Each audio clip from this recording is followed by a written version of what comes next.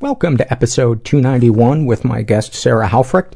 I'm Paul Gilmartin. This is the Mental Illness Happy Hour, a place for honesty about all the battles in our heads, from medically diagnosed conditions, past traumas, and sexual dysfunction, to everyday compulsive negative thinking. The show's not meant to be a substitute for professional mental counseling.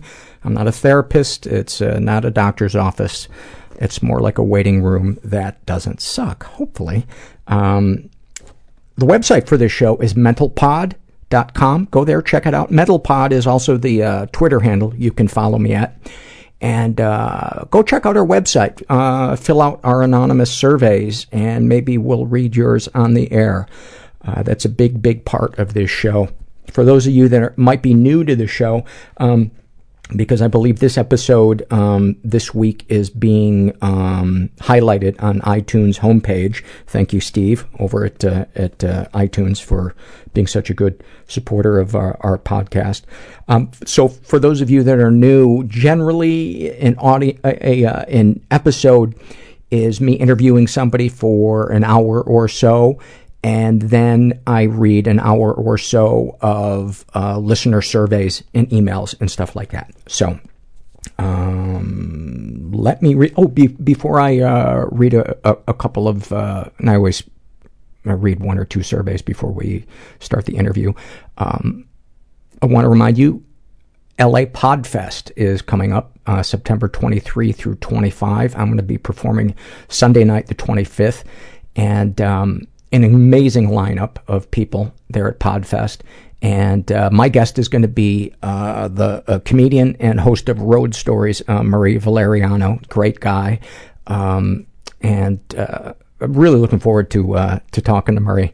I see him once a month at poker, and we make each other laugh. But I'm going to get deep down into what it was like for him to be raised by a preacher. And nobody who was a stand-up comic had a great childhood or doesn't have issues. So anyway, I digress. Go to lapodfest.com, and you can either see it in person here in LA, or you can watch it stream or watch it archived. And tickets to watch it streamed or archived are $25, but if you use the offer code HAPPY, you get $5 off. And I get a percentage of that. I think $7 I get from that, which can add up. And we always need more money here on the podcast. All right. This is from the Struggle in a Sentence survey, and this was filled out by Ghost in the Corner, and he writes about his Asperger's. Sorry, I couldn't hear you over the clock ticking, the air conditioner running, the humming lights, and the two people talking across the room. What's your name again? A woman who calls herself, I want to be a hobbit. I want to be a hobbit. You get a simple life and 2 breakfasts. What could be better? And she writes about being a sex crime victim, watching videos of men comforting babies before leaving the house so that I feel safer. Thank you for sharing that. I don't think the average person, I don't think somebody who's not a survivor truly understands all the facets of a person's life that sexual trauma affects. Cookie Monster writes about his anxiety. I have to go to an exam, but if I fail, my life is over. Maybe if I hurt myself, I'll survive one more day. About his codependency. I don't deserve to be happy if you aren't. Great, thank you. Those are so good. And then this one is filled out by Smoking, Drinking Shithead. I'm a fan. I'm a fan right away. She shares about her anxiety. The friend who constantly points out flaws in you, reminding you that you are putting on weight, being overly awkward in social situations. Then she tells you that you need to get your shit together, but if anyone sees the struggle, you're a failure. I fear that I'm inadequate. So recently I've been punching myself a lot. Sometimes I feel like my full-time job. Mental illness is convincing myself I'm so alone. why Hypervigilance. I should try to do something. I hate my kids seeing me like that. I just imagine killing people. I woke up with rats in my hair. They warp reality. Am I losing myself or am I becoming myself? I go back to bed. Hiding underneath the sofa while people were shooting outside the house. I was able to get myself out of Scientology. Put a gun to my mother's head, and I was 11 years old. And you're just garbage moving from one person's house to the next person's house, and you just hope they don't throw you out like garbage. You know, so I planned my suicide. Because you won't ask for help. I'm asking for help. I'm not pretending everything's okay. I'm not trying to do it alone. I'm really happy that I did it, because a lot of good things have happened since then. That option just evaporated, and I'm not going to kill myself. I don't think I have what the woman who is not right for me anyway wants. I'm here with Sarah Haufrect, who is a writer, and a listener sent me a link to an article that you wrote in Salon, and it really moved me. I thought it was something that people needed to hear, and so I retweeted it. And then I saw that you're from Los Angeles on your, I think it was your Twitter account or maybe on your byline in Salon. But I thought, let's ask her to come be a guest and see if she would read that, and then maybe also talk about your relationship with your mom. Why don't we kick off by having you read that piece that you wrote? Sounds great. And what is the name of it? The name is I Lived, Loved with, and Lost My Mother to Borderline Personality Disorder. Okay. 6 months after my mom's suicide, there is still a 12-pound lasagna she made in my freezer, and I can't will myself to defrost it or throw it away. In case you have guests, my mother had said, hoisting the slab of meat, noodles, and cheese from her refrigerator bag into my freezer. I took this to mean, you should have more friends over. Now that she's gone, I realize my translation was wrong. She was saying, I wish I had more friends to feed because I feel alone. She'd had plenty of friends once, plenty of dinner parties, but that all ended years ago. Her friends had fallen from her favor over bizarre arguments of which I'd only hear the murky details, or they'd been driven away by my mom's general operating procedures, a consistent pattern of destruction to herself and others. Some background. My dad divorced her when I was 4. She tried to stab him with a kitchen knife. Her best friend became estranged and embittered around the time I graduated college. Their plan to manage an artisan cheese business went wildly astray. Her second husband, my sister's dad, left when I was 25.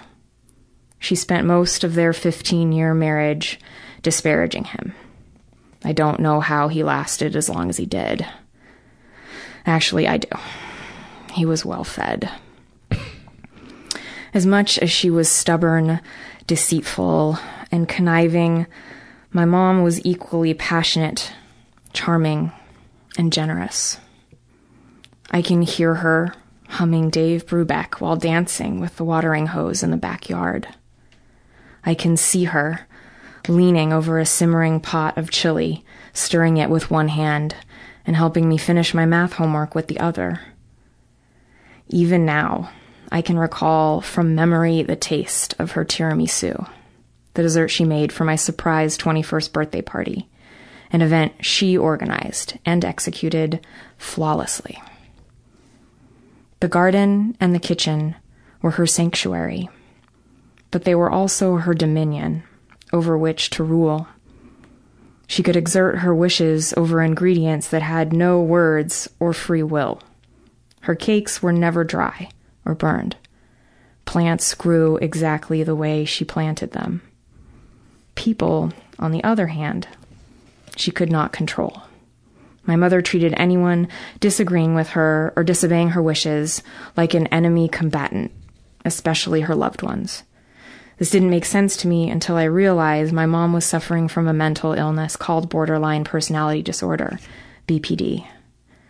According to the Mayo Clinic website, this is a common personality disorder with roughly 3 million reported cases a year. The National Institute for Mental Health estimates the number of BPD cases in the U.S. at roughly 1% of the population. Their emotions are like exposed nerve endings, says Dr. Helen Grews, past president of the LA County Psychological Association and a forensic and clinical psychologist for more than 30 years. Those with BPD have a distinctively polarized view of relationships, idealizing themselves and others, but one mistake and the person is totally devalued, Grews says. Living with a person with BPD is, in Dr. Grews' words, like living with Mount Vesuvius, always on the verge of erupting. There is mounting research that those with BPD lack brain chemical functions related to empathy, the ability to relate and understand the feelings of someone else. In a study last September cited in the online psychiatric journal Helio, researchers found those diagnosed with BPD had reduced activity in brain regions that support empathy, suggesting that people with more borderline personality disorder traits have a more difficult time understanding and or predicting how others feel. Those with BPD are capable, according to Grews, of being empathetic one minute, but threatening and verbally abusive the next. Demonstrations of kindness and love must compete with their day-to-day feelings of chronic emptiness, rage, and fear of abandonment. BPD takes one's need to be right to a toxic and oftentimes, as in my mom's case, lethal level. Rates of suicide with BPD are around 10%. It's pretty high. Snapshots of my upbringing don't look much different from plain old questionable parenting. For example, if I forgot to call my mom upon arriving somewhere to let her know I was safe, she threatened to call the police or highway patrol, and a few times she did. As a result, I became obsessively punctual and overly attentive.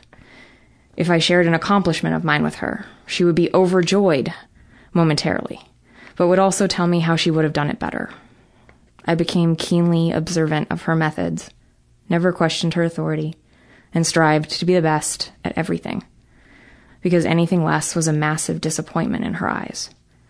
Any disagreement, big or small, merited a strong reproach. It could trigger her to throw something, to storm off screaming, to drink even more than she normally did. In college, I finally grew brave enough to tell her she had a drinking problem, but after 3 pointless attempts at an intervention, my efforts seemed futile. Her reality, no matter how factually incorrect or emotionally unjust, was all she could see. I resigned to spend my life proving that I was not her. I'd place a mental checkmark in the not my mom box when I hit a milestone. Attain a college degree. Check that box. Still speaking to my dad after age 21. Check. Not addicted to alcohol or painkillers. Check. In retrospect, being on constant red alert for mom-like tendencies was concerning. But something more insidious was happening to me.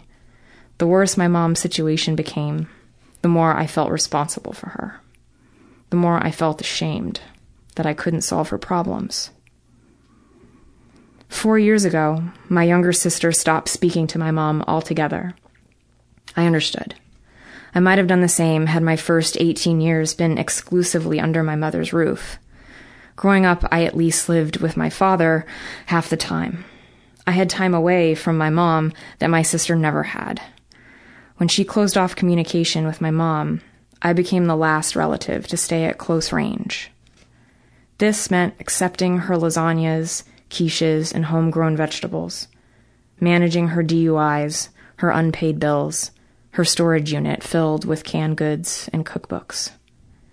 When she asked me to forge her doctor's signature on a prescription pad she'd swindled from the office, I declined, with my best friend in the room, for both moral support and protection if she acted out. When she called the Reverend 2 weeks before my wedding to ask him not to marry me, she told him I was too afraid to back out. This was, of course, a complete fabrication. Years before, she lost another dear friend in a similar clandestine maneuver when she disapproved of the fiancé. Over time, the wasteland of ruined friendships, marriages, and business ventures grew as plentifully as the tomatoes in her garden, rose as reliably as her sourdough starter. It took a long time for someone else to point out that my mom might have an actual disease instead of what I referred to as her homemade recipe for crazy. I was 30, married, in therapy, and my psychologist gave me a copy of Stop Walking on Eggshells, a book about borderline personality disorder. The book outlined in startling detail every dark shade of my mom's psyche: intense fear of abandonment, explosive anger, extreme idealization and devaluation of others and of the self, impulsive behavior, substance abuse, self-harm. At the time, the research and advice from the book provided me with answers. Its author, Paul Mason, writes, "The sacrifices that people make to satisfy the borderlines they care about can be very costly, and the concessions may never be enough. Before long, more proof of love is needed, and another bargain must be struck." Children of BPD parents routinely become overly sensitive to the moods and needs of others, overbearing, quick to wound, overly critical of themselves. Did I possess these traits? Check. For me, the tools I developed to deal with my mom cost me the ability to navigate conflict in a healthy way, to stand up for myself, to allow someone else to take care of me when I needed it. Educating myself on her struggles, working with a therapist, and becoming aware of her effect on my behavior set me on a path to build the much-needed emotional resources I lacked. I learned to take responsibility for what was in my control and let go of what wasn't. It was not my job to fix everything. For the first time, my mother made sense to me. And understanding her, having empathy, was something I could give her more fully, even if she didn't have much to give in return. It allowed me to see the intellectual strengths, the silly quirks, and the creativity she gave me, not just my shortcomings, and rediscover gratitude for the sum total of her influence. It allowed me to see the whole her and the whole me. That was several years ago, and now she's gone. Even with this self-awareness and insight, I am left feeling lost again, and with more questions than answers. Was there anything more I could have done for her? Did anything I do matter? Did I enable her to cause more damage?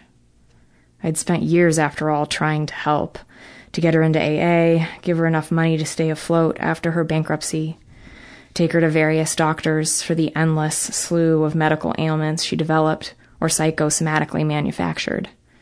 The dialogue in my head reminds me of the unending analysis surrounding the 2008 financial crisis, measuring damages, the bailout, whom to blame, whether we did too much, not enough. My mother's death is like this, a shattering moment in my historical timeline that can never be undone, but can be forever deconstructed and reinterpreted in my mind as I look into the past or when new information emerges. I delivered the news of my mom's death to an old friend of hers, someone who'd known my mom in her late teens. They'd lost touch many years ago, but she was one of the few close friends with whom my mom parted company on good terms. Her reaction was striking. She said she was saddened, but not surprised. Even then, your mom seemed troubled, off. She didn't react well to other people, to conflict. But she was a great friend. A week before her death, my mom and I assembled a small Weber grill she brought me as a gift. Let me rephrase. My mom bought me a grill, probably with money I had given her to make rent that month, and then she assembled it herself, because she said I was doing it wrong. She was quite the master craftsman and tinkerer in and out of the kitchen, as long as all of the items succumbed to her personal system of logic. She didn't see reason to change course if her direction conflicted with the instruction manual or, say, the natural laws of physics. "You never really need these," she said, tossing some screws aside. I'd learned to stay quiet unless she posed an imminent danger to myself or to others. Being non-reactive, depriving her of fodder to fuel an emotional eruption, was a handy technique I'd learned to keep us both on good behavior. But fear and worry still churned inside me, no matter how calm I appeared on the surface. When I look back on that day, this is what I see. The years of trying eventually gave way to the years of accepting that she was never going to get better. She was not only unwilling, but also unable. I was able to find moments of joy with my mom, to give her what I could, rather than giving in to her mania, to fill some of that loneliness with a daughter's love. It was hard work most of the time, but I came to believe that her work, the work of living with an untreated mental illness for 60 years, was much harder. On a warm August day, just after noon, I got a call from the Santa Barbara Sheriff's Department. That morning, she had driven to her favorite place in the world, a beach in Montecito, close to the former estate of her idol, Julia Child. I'll never know for sure, but I'd guess she'd walked along the sand as the sun rose, listening to the waves and the intermittent whistle sounding from the coastline Amtrak trains. And then she stepped in front of one. I couldn't eat the rest of the day. Walking into my house that night, I wasn't sure what to do, or even who I would be in this new world, where I was not fearing the call I already received, worrying what havoc she was causing. I was released by one kind of sorrow in that moment. Then I spotted the last 3 tomatoes she'd given me, small and solitary, ripening in a large white pottery bowl. My mother was the only person I knew to pronounce the word tomatoes instead of tomatoes, and to correct anyone who pronounced it otherwise. I would never hear that word her way again. And I was overtaken by another kind of sorrow. The sadness that I would never again see the person I had spent most of my life trying not to become, and without whom I would not be who I am. I wasn't the least bit hungry, but I put a pot of water on the stove for pasta and cried while I sliced up the tomatoes. I mixed them delicately with basil, olive oil, and sea salt, and I ate them for her, digesting my loss. Several days after the call, her suicide note arrived in the mail. It said, "I love you always and forever. I'll be the angel in the sky, listening and granting wishes." That same day, my sister sent me a picture of the largest squash I'd ever seen.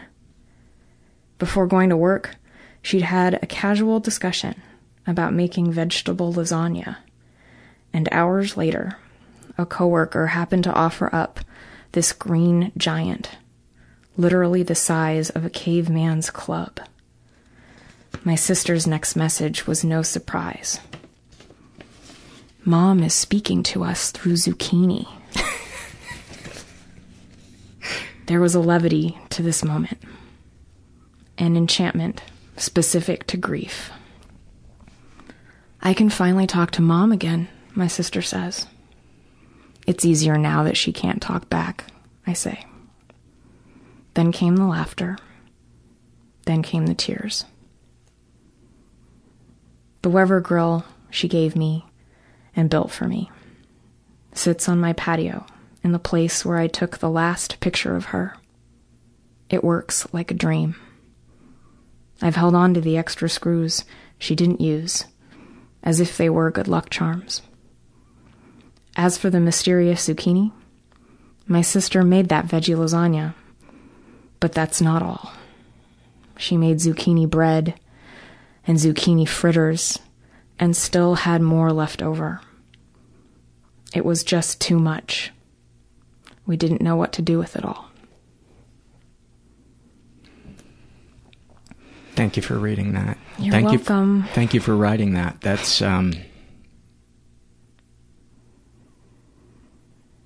it's such a complete picture of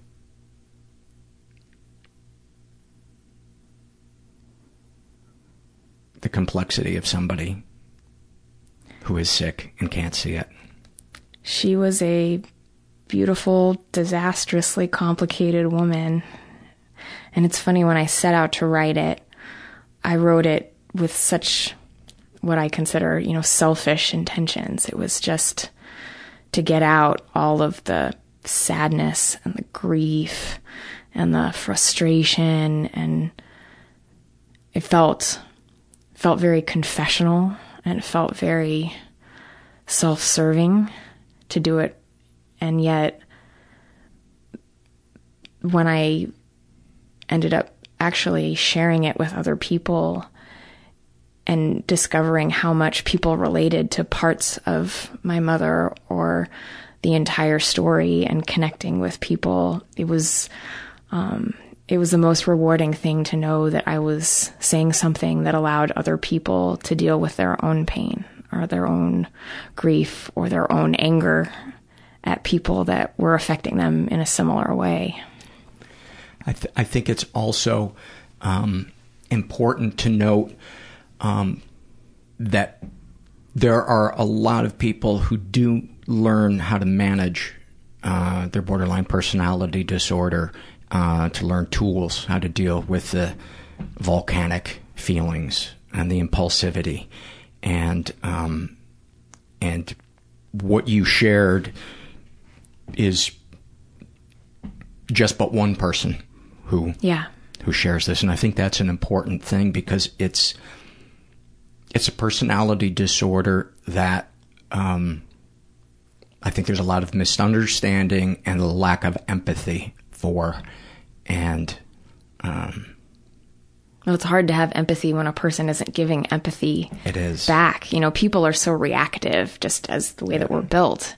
So when all of a sudden you're faced with someone who isn't listening to you, who isn't understanding what you're saying because they're caught up in something else that's going on inside themselves, it's just hard to know how to deal with it. Yeah. I wish that my mom had the tools to treat herself. I wish that she had known and that things about her life were different. But it seems like over the past year, I've been able to say that she, in her own fairly fucked up way, did the best that she could. Mm-hmm. And that maybe 60 years was more than she would have had under different circumstances,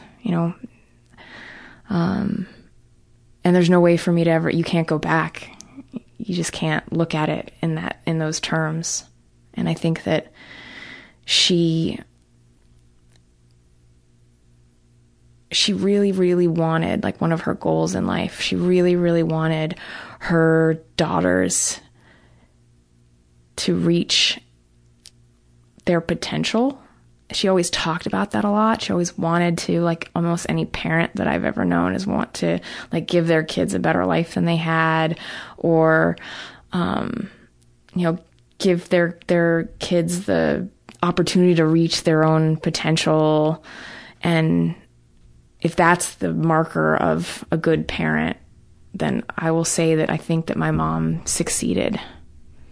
I think especially when you consider what she was up against, that so many mental illnesses tell you that you don't have a mental illness. Mm-hmm. And it's a warped reality that is your normal. Yeah. And, until I understood my alcoholism, I couldn't see how self-centered and narcissistic and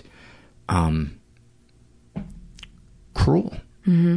I had been and could be. And it was eye-opening. And I try to have that same empathy when somebody else is walking around without any Those kind of tools. clarity Yeah. or tools. Yeah. But it's hard because addicts and people who have mental illnesses that are untreated are a fucking handful. Oh, it's terrible. And the way that it described it, it helped me, was someone describing it like someone who has a different type of disease that isn't a mental illness, deciding not to treat that illness and saying, I'm not going to take this medication. I'm not going to do anything for it. How would we think about that? And so if you have someone who has this challenge, who's just not participating in their own recovery, then, that they're not going to do so hot. Yeah. It's one of the hardest things is watching somebody suffer when you can see that there is help available. And I guess sometimes it's just not meant to be. Yeah. But I think that's the thing that's so heartbreaking is it's like watching somebody live their life in a prison and the door isn't locked and they just, no matter how many different ways you try to get them to see it. They're decorating the inside. They're decorating the inside. Exactly, yeah.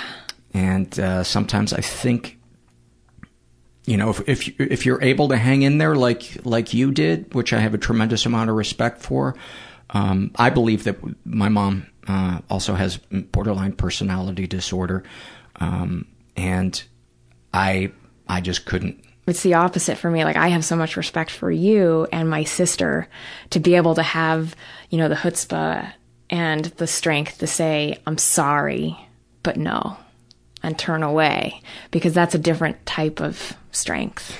Well, that's funny because to me, I always view it as weakness, that I just couldn't hang in there until she's still alive. But I was hit with such guilt today. I was driving and a Tom Petty song came on, and I remember I was a sophomore in high school, and she brought a tape home, cassette. This is how long ago it was, how old I am. And she had been in a department store and liked the song and asked who the band was, and got the tape for me. And those are the things that break my heart, is because that's how complex people are. I remember her coming back from, her and my dad went to England, and I think it was 1978, and Elvis Costello had just gotten big there, and she went into a record shop and said, what album can I bring home for my sons that they won't have heard of yet that's going to be popular? And of course my brother and I were like, who's this fucking nerd on the and then 2 years later I'm in college going, this is the best. The best. Yeah. But those are the things that well, we hold on to those beautiful moments of these incredibly imperfect people.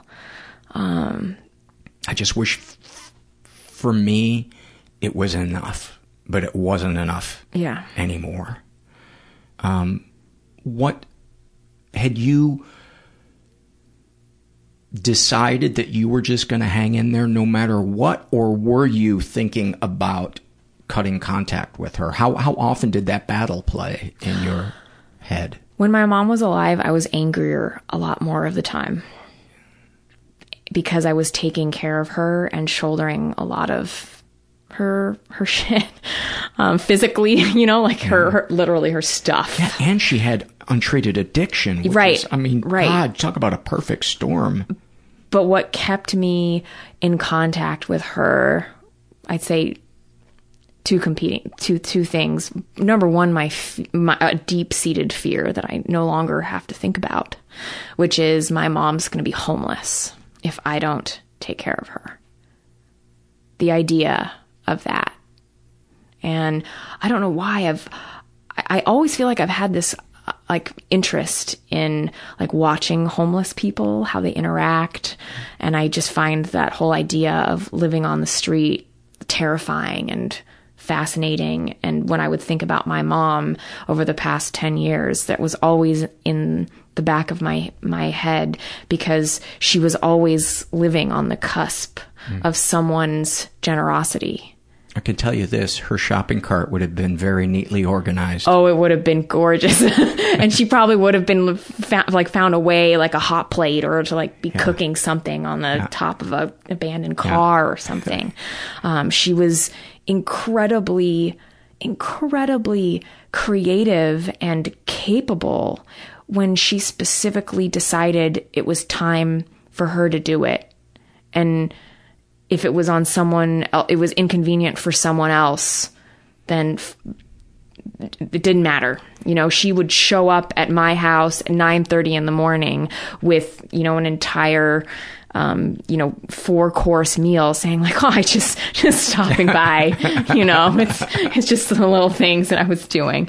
It seems like such an active, mental illness, you know, as opposed to depression, which expresses itself so often through inactivity and ceiling staring. Right. She definitely resembled like mania at points, where she needed something to keep herself busy. I mean, anything that she could do that she felt competent in. And so she felt competent with food. She felt competent with gardening. She felt competent with decorating. So she would be at someone else's house, or we'd be at a party, and she would go into the other room instead of talking to people and start like decorating. Or she would see like food that someone else had prepared at an event, and she would sniff it and maybe like go and start rummaging through someone else's cupboards and adding things to the food to make sure that it was the way that she could make it better, because she was so talented. And if it went wrong, then of course, then all the sadness came in and the worthlessness, and such black and white thinking. It was always just black and white with everything. I remember at my wedding, she showed up with an entire plate of hors d'oeuvres that she forced on the wait staff to serve, in addition to the beautiful hors d'oeuvres that were part of the ceremony. God. And I remember just seeing it in passing, because I was around taking photos and being like, what is going on over there? And I luckily didn't hear about it until after the fact. But that's what I would say, you know, a very mom story, that it was just, she decided this was what was going to go on, and didn't really matter what else was going on. What did you think or feel when you were reading that piece, if anything? Reading it aloud is difficult. Like, I feel like a wrenching in my gut. And there's also this sensation a lot of the time that comes up of feeling guilty, like I'm capitalizing on this awful thing that happened to me. Oh my God, that never even occurred to me, because it's so beautifully heartfelt and important. Yeah, it's so funny. Like, I think of her, even though I don't believe in an afterlife, I think of her looking down on me as I read it. I did too. Yeah. As you were reading it, It's really funny, when I was going through all of her things, she had left notes of like, everything was very organized and very planned out, even though it all just was so surprising when it actually happened. But in the notes about things she wanted to go to certain people and stuff that she wanted donated to certain foundations, because she was also very generous. In one of the last notes, where she said something like, the pain has been too great and I'm just tired and I don't want to continue to live like this, I turned the page and she said, Sarah, there's this section in the book that you're writing that's bothering me, and I think you need to stop being so negative and droll, and you really need to... I mean, she was very like... right to the end. Exactly, right to the end. Right to the end. So I'm sure that there's something in here. Yeah. If she had the distance editorial view, that she'd have a problem with. I had this image towards the end of the piece of your mom, of her... I know this sounds really corny and new agey, but of her somehow being able to hear it, and her spirit being at peace, and her almost finding humor in how complex she was. I really hope so, because my mother had a lot of wonderful qualities, but a sense of humor was not one of them. And thankfully, I have one of the funniest people in the universe as my father.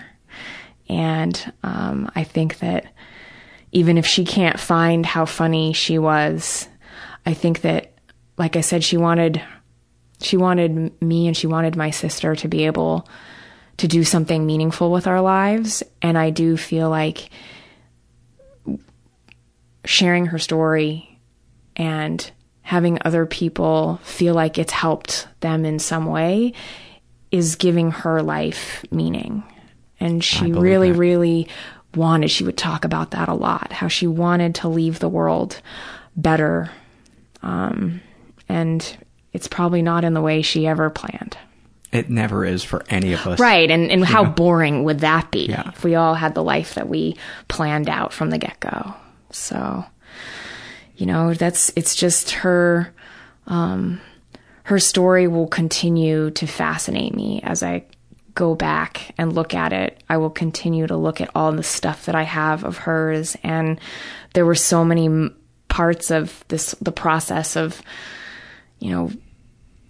reading through all the stuff that she read and meeting people that she met in the last few days of her life and calling people to tell them about her passing and learning all these little things about her life that I didn't know before. And I plan to use all that stuff because, by the grace of whatever universe, new agey stuff, I'm a writer and I can honor her in that way. Or that's what I want to try and do. When I have time after my full-time job. Yeah. And what is your full-time job? I work for a philanthropist, and I'm a communications director. So it's not anything I ever anticipated doing with my career. I figured I would be a starving poet, but this pays the bills a lot better than that. Well, you have a real knack for capturing, painting a picture of things. It's something I always try to do with this podcast in choosing guests is, because it's not something that everybody can do, at least to the degree I think that you did, where it felt like I was watching a movie. Well, in a way, I felt like one of the things about nonfiction, as difficult as writing is in general, because writing's awful and all writers generally hate writing most of the time, I feel like it's like a lot of this was plotted out for me, like this stuff was real, this happened. And so I feel like I got all of the skeleton of it and the actual reality, and it was my job to find the through line for this. And I mean, there's so much other stuff that didn't make it in here or things in the original draft. I'm so grateful to, I think it's David Jones at Modern Love at the New York Times for rejecting my first draft. Yeah. And I was so angry and I was like, how dare you? This is the most important thing I've ever written for myself. And then I found an incredible editor to make it longer and more researched and be what it is. And I am really, really proud of what it turned into. And so Salon published it instead of the Times? Yes, exactly. Yeah. How do you think, you touched on some of it in your piece, but what are the issues that you struggle with? You said being overly sensitive to what other people are feeling or what they might need, probably at the expense of your own sanity. Absolutely. Is anxiety a thing for you? Anxiety is absolutely a thing. I don't I haven't been prescribed any medication other than for a brief period when my marriage was kind of dissolving, and I took it's called like Deplin. It's like a folic acid supplement that apparently can like go through the blood-brain barrier easily. And otherwise, when it comes to anxiety, it's stuff that's very like in the moment, where I'll say something and think that it's funny and a person didn't laugh, and I'll just start like sweating profusely. And then I'll just go into the bathroom and be like, you just calm down. And it's okay. I do that once a week in front of a microphone. And I'm not kidding. I sweat so hard sometimes when I'm doing the podcast. It's terrible. I don't think they make deodorant that's like anxiety prone. They have like the medical stuff, but not like that's like mental sweating. So when it comes to making decisions where I'm trying to read someone else, I tend to be pretty good at that in a lot of areas. Like with my job, I feel like one of the aspects of my job that's critical is reading other people's reactions and making sure that a person is understood. When I'm, negotiating a contract or just talking to a bunch of people that don't know each other in a room. But when it comes to something like, where do you want to go for happy hour? And I say like, oh, there's this place. And the person goes like, okay. And I'm like, was that a positive okay? Was that a neutral okay? Was that an okay that actually meant... And that's normal, I guess. But I also feel like it's a little, maybe you're freaking out about just the word okay a little bit too much kind of thing. A nuance is so hard, I think, for the children of narcissistic people that make stuff all about them. I mention this all the time on the podcast, but there's this great article called Co-Narcissism by Dr. Alan Rappaport, and you can find it online. And black and white thinking is also one of the things that children of narcissists, because I believe borderline personality has a strong narcissist component to it. Big time. Yeah. And it's so hard to be comfortable with something that's in that gray area. And I too struggle with taking what people say at face value instead of always just tossing out what they say and going, what did their face say? What did their body language say? What's my history with this person? What are my needs? What have I done in the last half hour that might have pissed them off? What do they think of me? What did other people say? And all they said was... It's an entirely separate conversation going on at the same time. Maybe all they said was, it's 3:00. I got to get going. And you're like, oh, you hate me. You don't want to hang out with me because you're leaving. You think I'm a werewolf. Right. I totally get that. What else would you like to share with the, before we do some fears and loves, what else would you like to share with the listener? Things that you struggle with, things about your relationship with your mom. And we're coming up on the 1-year anniversary of her death.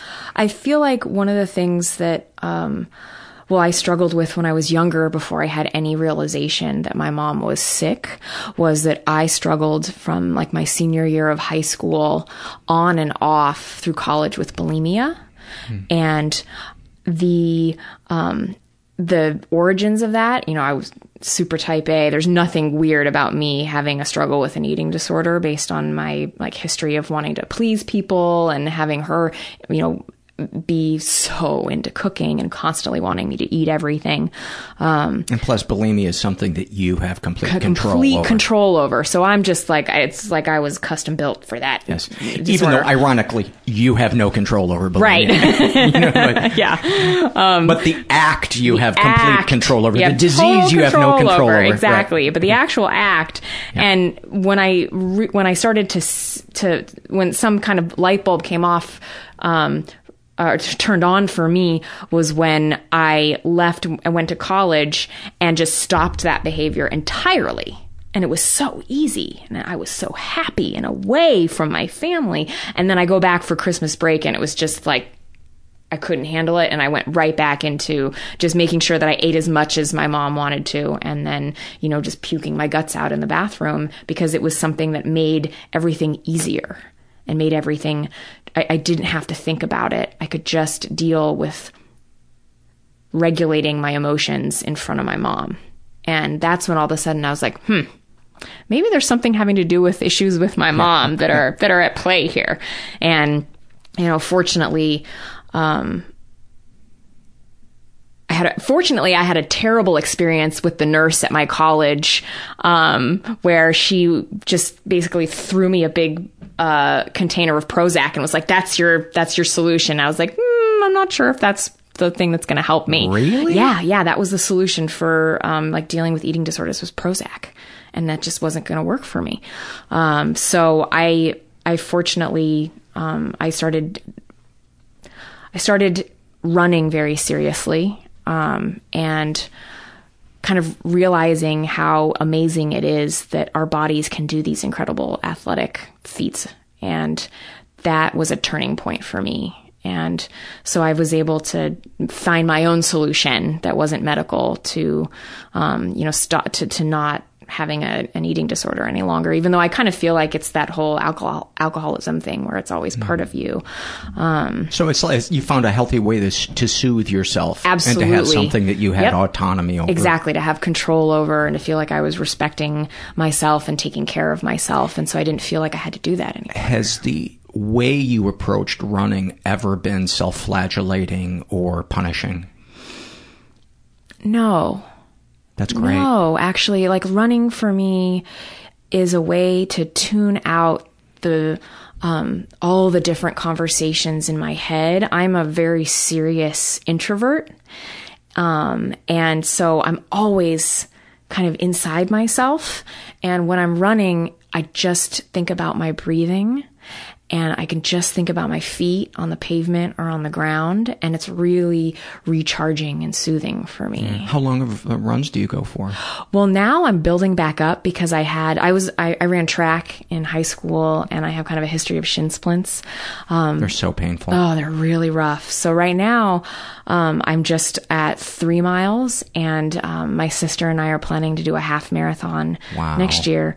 But running a marathon was what was really a huge turning point for me. And then I got into endurance cycling, so like century rides. Wow. So long distance stuff, which I haven't done that kind of stuff in a long time. But I used to do like a solid 6 to 8 mile run, because I live in Culver City off the Bologna Creek path all the way out to Marina del Rey, and it's just beautiful. And I think that even though it tunes out all the conversations that are going on in my head, all of a sudden when I have runner's high, I'll have a moment where I think about a memory that's very crucial to myself. All of a sudden I'll be back at a Christmas in my childhood, or I'll think about a soccer game that I played in high school. And it's really freaky. And it's fascinating to me that somehow exercise gets my brain to suddenly go to places. It must be when people take drugs and all of a sudden something happens with the enzymes, or, just synapses are opening up to different places. That's what I get out of exercise. What issues or aspects to your personality do you have that you struggle with, that you wish you could get rid of, or that you love and you're proud of? Things that I wish I could get rid of would be, I wish that I didn't care so much about what people thought about me in the moment, even though I know it's a valuable skill in certain areas. But I just wish that when it came to just basic interactions with coworkers, or friends of my father's that I'm seeing all the time, that I could just calm down and be myself a little bit more. I feel like I can be a little performative, and I know I get that not from my mom so much as my dad, who was an actor for 20 plus years. But I also think that it comes back to that idea of perfection. And that idea of making sure that I am the person that this person wants me to be. And again, that's a valuable skill in a lot of different ways, but it can, I think to be aware of it is valuable. To be aware of how other people perceive you, but to be crushed by the slightest perceived mistake in that I know it. Exactly. I live with it constantly. The idea of, like, I've heard it in like 12-step programs. It's a good teacher, but a bad master. Wow. And that I've always stuck with me, and the idea that you can't let those things rule your life. Yeah. I used to, it didn't occur to me until I was probably in my 30s, and I was either on the phone with my mom or I was getting ready to call her, and she was always very interested in my life, but I would feel this dread and this heaviness being on the phone with her, and it occurred to me one day how I always went over what it was I was going to say to her when she would ask me a question, like very quickly. What are the words I'm going to use? How am I going to express this thing? And I suddenly realized that that's really shitty. That I don't feel safe just saying what's in your, in your brain. It's because everything was usually picked apart and judged, sometimes praised, sometimes, criticized, but I suddenly realized I feel like she's one of those scanners at the checkout. That just everything has to pass through her inspection. Yeah. And it caused me anxiety and dread. Yeah, I mean, how could you look forward to a conversation like that? Yeah. I would have the opposite, where I would have an entire conversation where I would be yelling and angry and screaming and say everything I wanted to say to her. And then I'd dial the Mommy Dearest phone number on my phone and go, "Hi, Mom. How are you?" And inside I was just like this big knot of angry, and you're such a bitch sometimes. And I would always just think to myself, the anger and the real feelings that I have are better if I just get them out before I talk to the actual person. And did you feel at the time that those were valid, or do you think I'm just too sensitive, I'm a bad daughter, et cetera, et cetera? I think I wafted between both of those extremes, because it's funny, there's certain things that I think to myself, any daughter would have done that for her mother. But my mother wasn't appreciative the way that other people's mothers probably were. Other kids would probably lug around a huge storage unit full of stuff for their parent if they loved their parent, and I would guilt myself into it that way.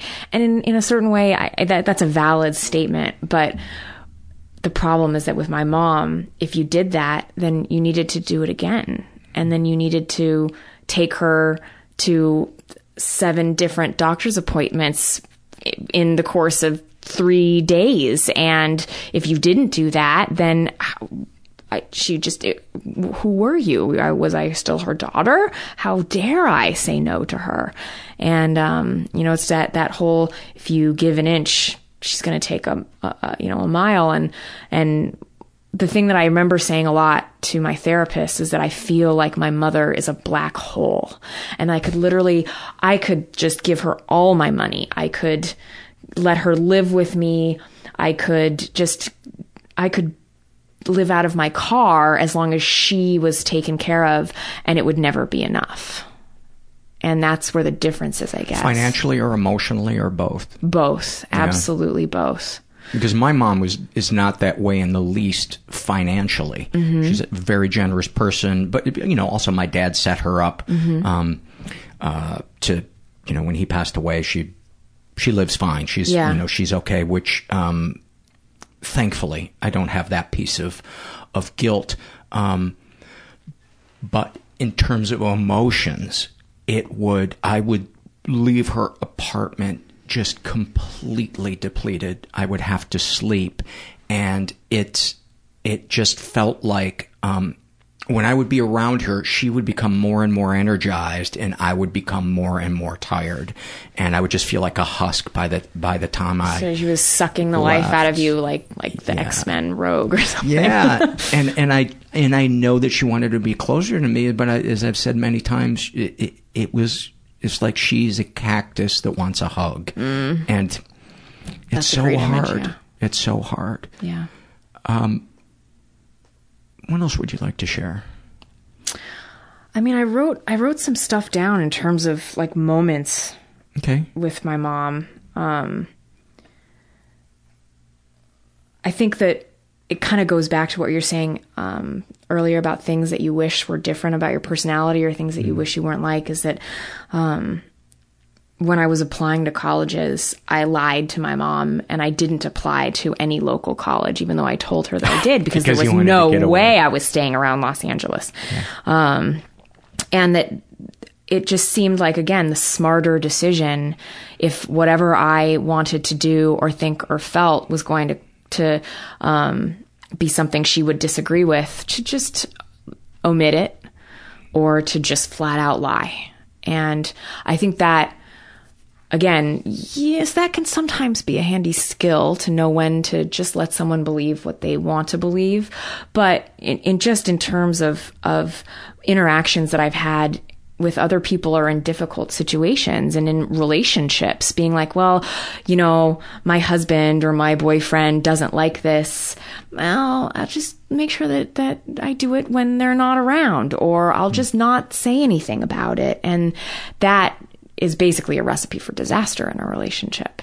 And so that's something that has been like, that's one of my goals, is to just get rid of that behavior, and that to always err on the side of honesty and communication, which, has its own challenges in relationships. Oh my God, it's so anxiety inducing. The lead up to a difficult conversation with somebody close to you is, I would almost rather be vomiting. Yeah. I feel just my all of my guts just get like twisted up into a Gordian knot. It's awful. And that's, I learned late in life that that's the basis for intimacy, is having difficult conversations and communicating and doing it in a way that's diplomatic and loving without really minimizing what it is that you're feeling. Right. Yeah.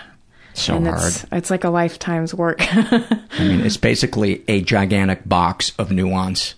Yeah, exactly. It's so hard. Yeah, and the box is like a cactus, so you pick it up, and it's a bitch. What else? What else?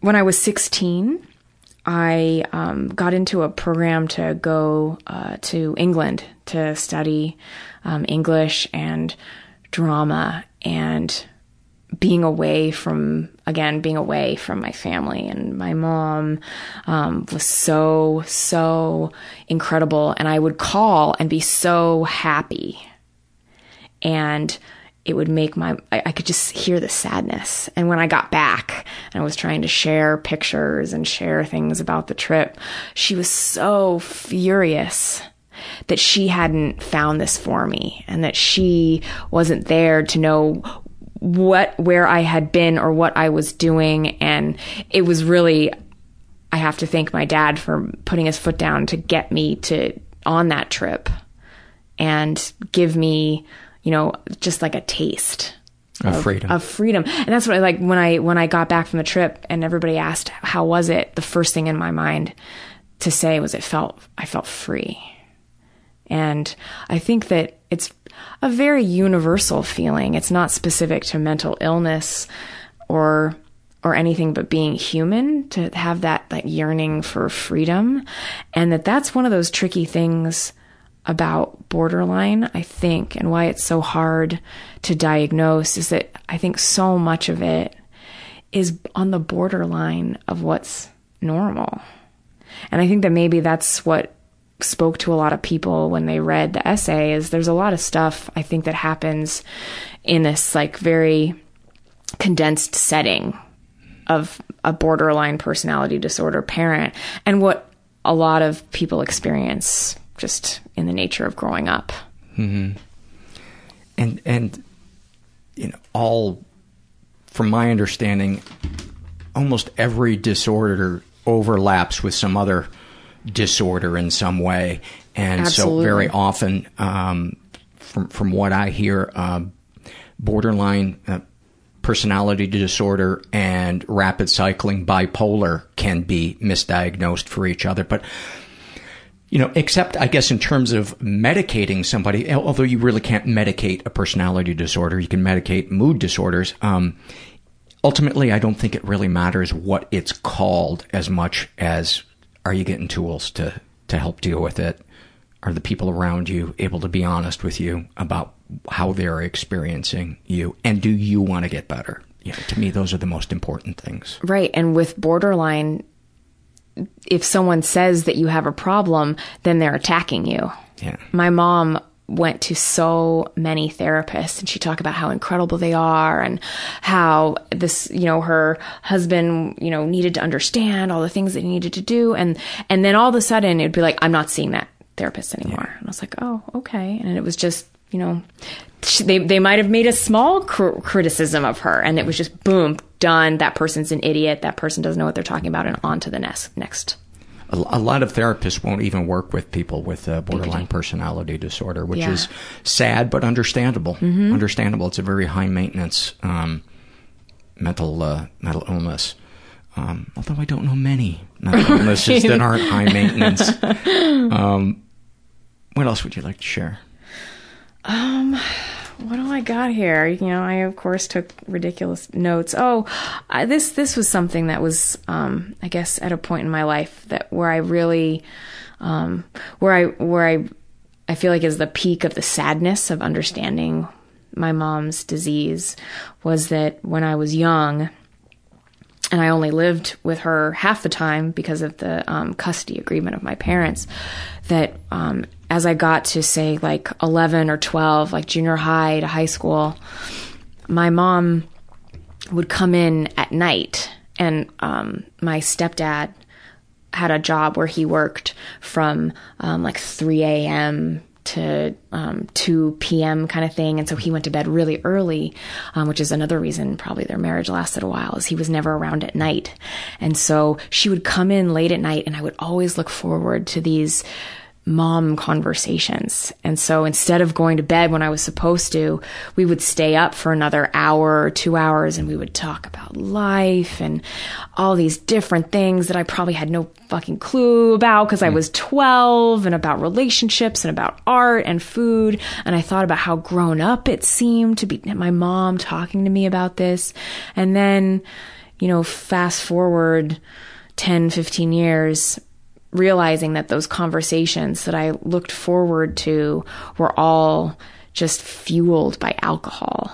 Oh, really? And that my mom, she started drinking every day. Were they inappropriate conversations, or? I'd say some of them. I mean, I don't think that a 14-year-old needs to know that much about what their parents are doing in the bedroom, but it seemed like she was trusting me.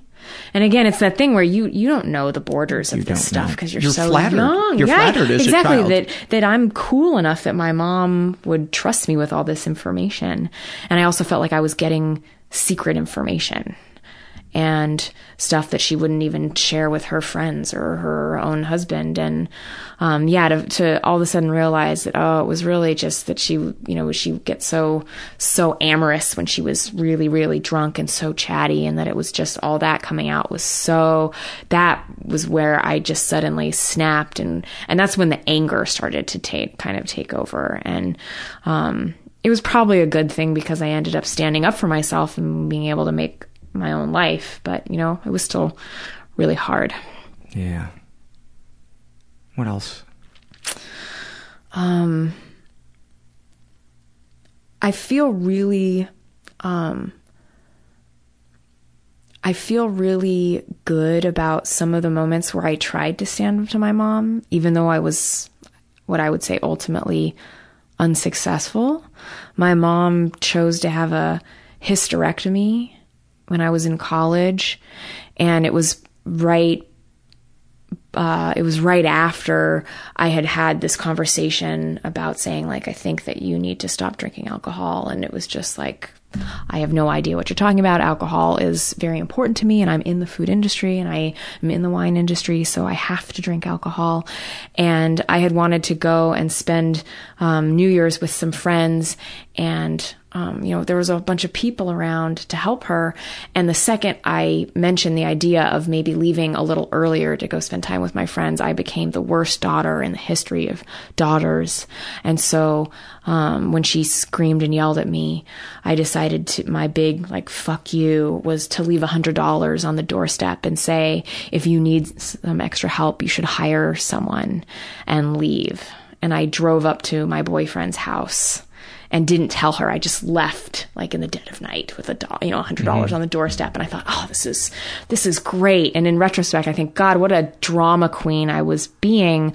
But those were the tools that I was working with at the time, because I didn't have any other tools that were given to me. And when I think of all of the different mistakes that I made in the process of trying to figure out how to deal with my mom, I feel like it was stumbling into the only way that I could figure out how to live with a mom like that. And I was just doing the best that I could. What are the tools that you developed, and where did you learn them? I developed a lot of tools from my younger sister. She and I have a lot of similarities, but the way that we process challenging situations, she just doesn't fuck around. She just says, no, this is how it's going to be. God, I envy people like that. I know. It's just wonderful. And she constantly inspires me to not be judgmental on myself, but to hold myself to higher standards, if that makes any sense, where she wants me to do what's best for me, even when all these other forces are wanting me to kind of, like, please other people. And she knows what she wants, and she goes after it. She wanted to go to an out-of-state school, even though she didn't have the money to pay for it. So she got all the scholarships she could, and she went. And I didn't even think it was a good idea to spend all that money on college, but she did it. And she always wanted to be a teacher, and she's a teacher now. And she is so laser focused on everything that she wants to do. And I think that one of my challenges has always been, like, Sarah, what do you want? As opposed to, well, this person thinks that what I want is this, or, well, my dad really wants this, or my mom really, really wants me to do this, or my friends think this would be good. And it's like, wait a second, like, what do I want to do? And so writing for me is a really good way to get at what I want. Like, I write in a journal every night. And I make to-do lists that are for, like, work and then also for myself. So that for me is really, really important. And I remember when I stopped keeping a journal and how haphazard I would approach situations. I make to-do lists too, but then I use them as a pillow, which I think is very self-defeating. That's so romantic, though. It is, though. It is. I kiss it right before I there lay my head on it. One day we'll be together. Yeah. So that's been really, really helpful. And again, like, man, I don't know. Other people have, like the idea that, like, the word drug, like, we all have our drug, that thing that we just crave. And I feel like there are really good ones and really bad ones. For me, exercise is absolutely something that is a drug and keeps me, like, it's the best medication that someone could prescribe for me. Right. So because it's not compulsive, and it's right. not coming from a place it feels good. I it makes have me to healthier. look a certain way. No, this is like health. Yeah. And so I absolutely can tell when things are getting a little wonky in my life if I'm not focusing on and exercising, if I'm not writing, if I'm not doing the things that are really important for me. And this is kind of a weird one, but what's really important for me as a tool is my relationship with alcohol, which for me, it's like, it's almost like iocane powder in The Princess Bride. Like, I want to master it and have just the right amount so it never is something that can ruin me. Like, some people would be like, I'm just never going to touch it because there's an alcoholic that's, in the direct line, and I don't want it to affect me in that same way. I'm the opposite. I'm like, you know what, alcohol? Fuck you. I can have exactly the amount that I want and keep it in moderation. And I always make sure that I kind of keep alcohol. Like, I actually make a conscious effort to make sure that I drink at least 5 times a week in moderation, give or take, to make sure that I won't get too weird if I have too much to drink. Like, I want to master it as opposed to... Is the urge there to drink more? Not really. I've always, for some weird... I feel so lucky. Do you feel like it's your way of saying I'm not my mom? Yeah, absolutely. Okay. Absolutely. It's my way of saying this doesn't have power over me the way that it had power over her. Yeah, that makes sense. Yeah. That makes sense. Do you want to do some fears and loves? Absolutely. Why don't you start off with fun. With some fears? All right. I love talking about what I'm afraid of. And if I think of any, I'll jump in. So a fear I have is that... Scoot into the microphone. Oh, actually, yeah. There we go. So I fear that my dad will die feeling like he was a bad father because of the person he chose to be my mother, and that he will feel like he didn't do enough for me, which is the exact opposite. Like, he has done so much. He has been the most important person in my life. And he struggles like, some actors do with self-worth. And so and so the idea, I try and let him know how wonderful he is, because I just don't feel like he ever really gets it, no matter how much I say it or his friends say it. I feel like sometimes I fear that there's like, no matter what I do, the running or the average moderate intake of alcohol, or all the things I do to take care of myself, that none of it's going to matter. And that there's some sort of, like the way that Russian spies are activated by some trigger, that all of a sudden at 37, something's going to happen and I'll go off the rails and I will be like my mom. That's a terrible fear that I have to keep in check. And my therapist is really good at helping me keep that one in check.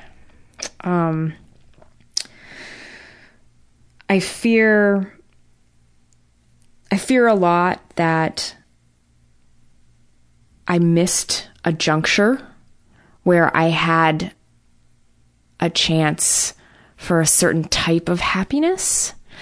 And I think that one of the challenges of my life is that in certain areas, the trajectory of my life has mirrored the trajectory of my mom's life, like getting divorced.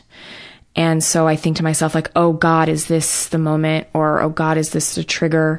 And I fear that, maybe if I stayed married, that everything would have been okay, and that I've missed my shot.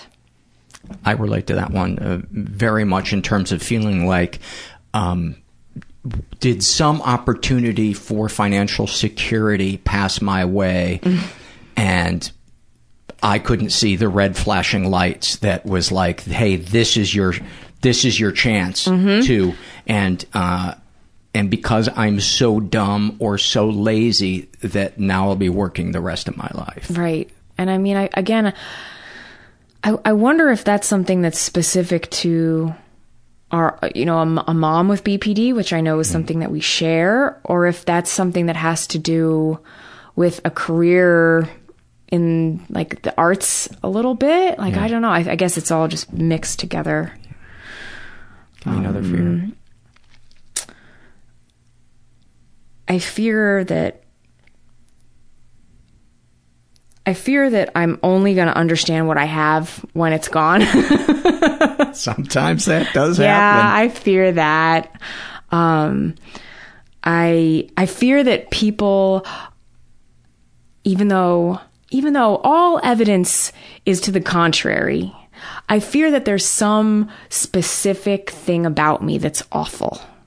Like something that no one wants to tell me. That's one of the most common fears that people Is I've it? interviewed hundreds of people on this show. That's and funny. it is probably the number one thing is that I'm unaware of this thing that is repelling and that no people. one is kind enough to tell me. Like, I think when someone Like when my someone personality has bad breath. Yes, exactly. And nobody has the and balls no to one give me a has the toothbrush. balls to tell me, like, someone wearing a terrible outfit who walks down the street. I think, like, does that person not live with someone Or a bad have toupee. friend? Yeah, like, someone say something. Well, like, I'm not alone. I No, guess that's the far whole point of from the it. show. I'm Far not from alone. And I fear this is definitely from my mom. I fear that I'm going to be resentful. I fear that when I don't, that I'll find something that's great, and then I'll find the thing that's slightly not great about that great thing, and I'll resent it. Because that's exactly what she did. She had so many opportunities to grow and to heal herself, and she would always find that one thing that wasn't perfectly convenient for that situation. Like, she moved in with my grandmother at one point, and she was living for free. She didn't have to worry about money anymore.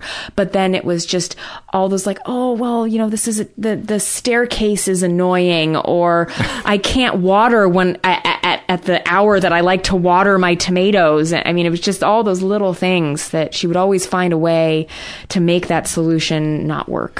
What kind of trauma or abandonment do you think your mother experienced as a kid? My mom stopped speaking to her dad very early in life. And so I kind of think that there might have been some kind of sexual trauma, but my mom refused to let me meet my grandfather. I never met him.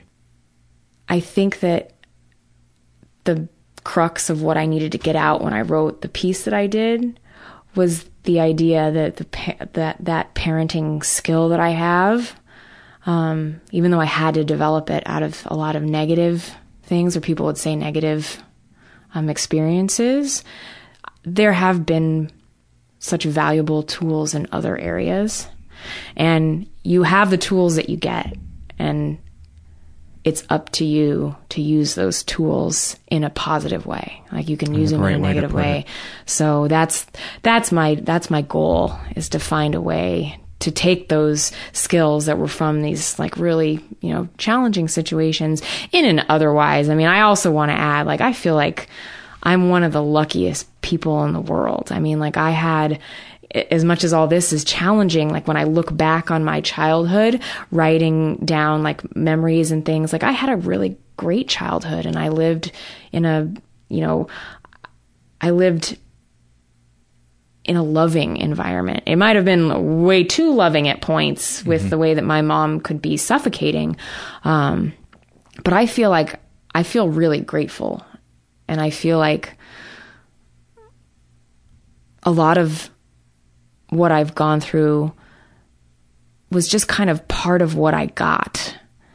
And I could choose to look back at it and be resentful, or I can choose to think about it as, well, you know, it was pretty fucked up, but, you know, I don't have to be fucked up because of it. Like, those fucked up things can happen to me without me having to, you know, like, be the vessel for all that. I like to think of them as forced gym memberships. You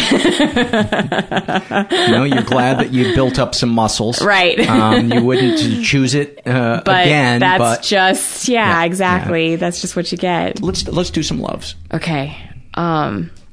Things that I really love. I really, really love being alone in airports, because I can just watch people without anybody questioning it or it seeming weird that I'm staring people down and watching their idiosyncrasies. And I love being the fly on the wall, which is, you know, it's a very writerly thing to do, really. So I love that. And I used to travel a lot for my job. Now I travel a lot less for my job, but I travel a lot because I want to travel. And so that's a big love because I run. I love coming back from a long run, and your skin has become kind of salty from the sweat, from the evaporating, then feeling that texture on your skin. It's almost tighter. The shower, yeah. And I lie down in the shower. And I challenge anybody listening to this to invent like a waterproof inflatable mattress for your shower so that the water can drain through it, that I can put down so I can Where do you let lie the water down. hit? Where does it hit you, the water? I mean, it's kind of like my stomach, but I also can, I can crouch for a second and then I can be on one side. But sometimes, I just like let it fall where it may, or I can change the shower head. But I just love that sensation after a lot of exercise. I like to cry in the shower and pretend I'm in a Lifetime movie. It's cathartic, yes. I would think. Here's a love I just thought of, that the smell that a lawnmower imparts to a closed garage, where it's a little bit of gasoline and it's also freshly cut grass. It's kind of this weird mixture. I just remember it from childhood, and I always loved that. That blended. That weird blend. That's kind of a great, that makes me think of making potions as a kid, which is something that I love to do. Like the idea of like smelling something and like mixing it in like a Dixie cup and just like seeing what weird thing you come up with. Is it my turn or is it your turn? Your turn. Okay. Something that I love is I have a paperweight that my mom made for me from when I hurt my leg very seriously playing soccer when I was younger, and I had to have a screw inserted into my leg. And then once the bone had healed, they did a cosmetic procedure to make the scar that was really big smaller, and they took the screw out. And unbeknownst to me, my mother went to the surgeon, got the screw, got it cleaned, and got it encased in plasticine. Wow. And I have that.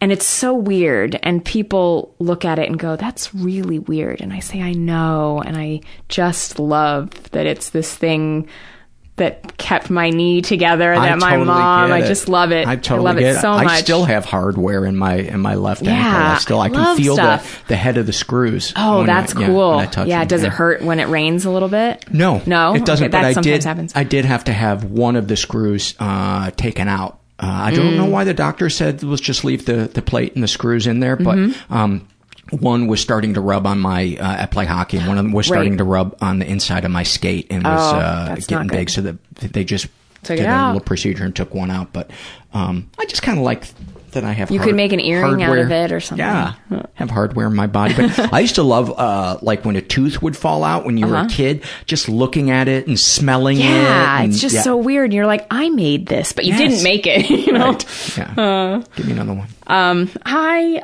absolutely love rainbow sprinkles on frozen yogurt. Yeah, like just that like kind of the good sprinkles, the fresh sprinkles, that waxy consistency. And I don't do like just a little bit of sprinkles. Like I get the side of rainbow sprinkles, and then I take a scoop of the frozen yogurt and submerge it in the sprinkles. So it's like real sprinkle heavy. The ratio is very like 1-to-1 froyo to sprinkle. That's really awesome.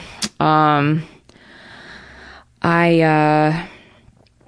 love a hot fudge sundae that has almost too much hot fudge, where it's ridiculous, but you get a lot of hot fudge in every bite. Oh, that's so delicious. Yeah, Dairy Queen's hot fudge is it the best? To me, it is. I love, like the Houston's chain, like in LA, their hot fudge sundae is serious. Yeah, it's like deadly, but.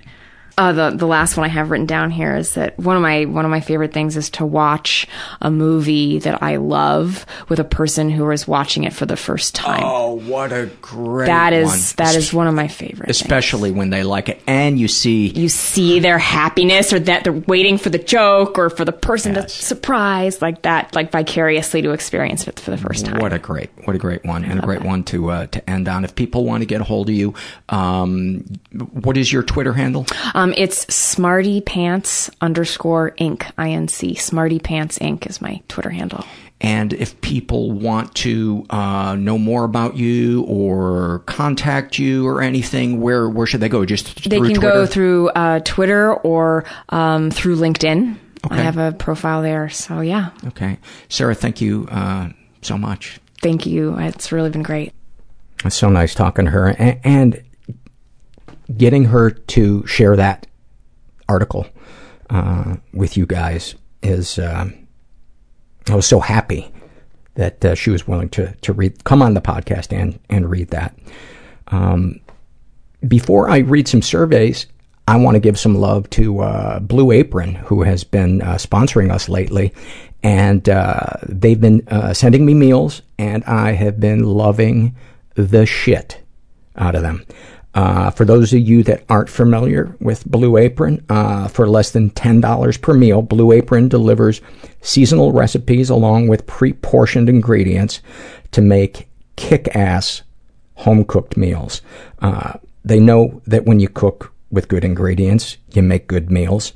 So they set the highest quality standards for their community of artisanal suppliers, family-run farms, fisheries, and ranchers. And whether it's Japanese ramen noodles, wild-caught Alaskan salmon, or heirloom tomatoes, Blue Apron is bringing you the best. Now, I've raved about the stuff that I've made, and they gave me some free meals to send to friends so they could try it. And so I sent them an email after they tried it and said, so what'd you guys think? And here are some of the comments I got back. I fucking love it. Paying now and happy too. Learning how to cook and eating better. Wines are great. Saving me time on the weekends because I don't have to go big grocery shopping. I like that I can choose the menus from the website. The variety of menus is great so far.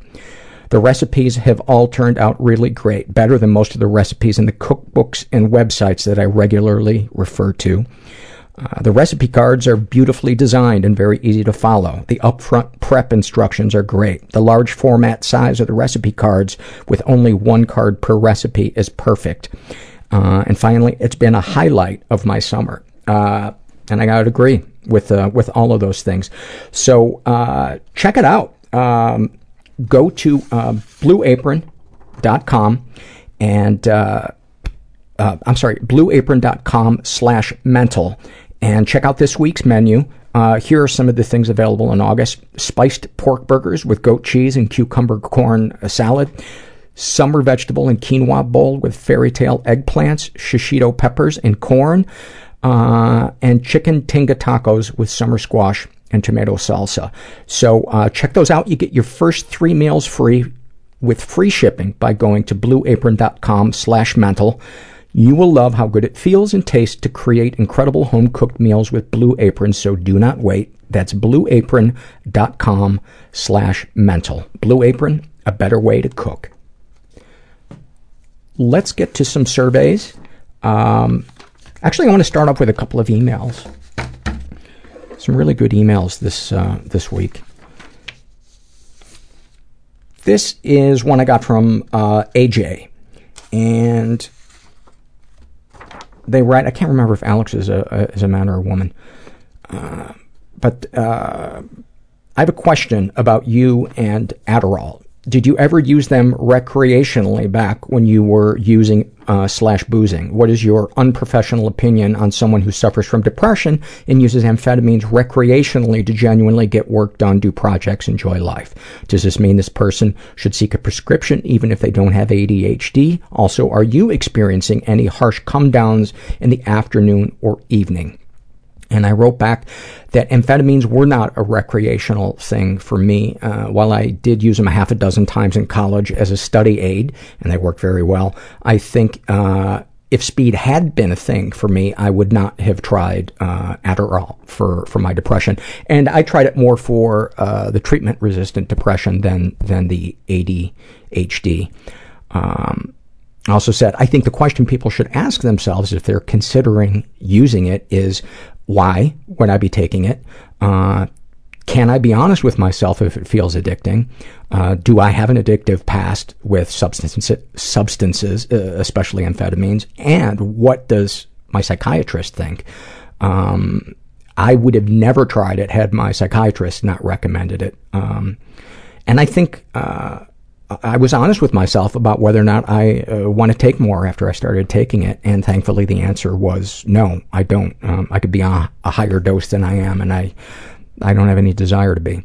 But ultimately, the question about whether or not something is addicting is a personal one to each person, but here's some things to certainly consider is, does this thing interfere with parts of my life using this substance? Do I feel a loss of control, broken promises about using it? Those are some things to consider. So, I don't feel comfortable telling any one person what they should or shouldn't put in their body, other than my penis, and I'm always a thumb up on that one. I couldn't. How could I resist? How could I resist that opening?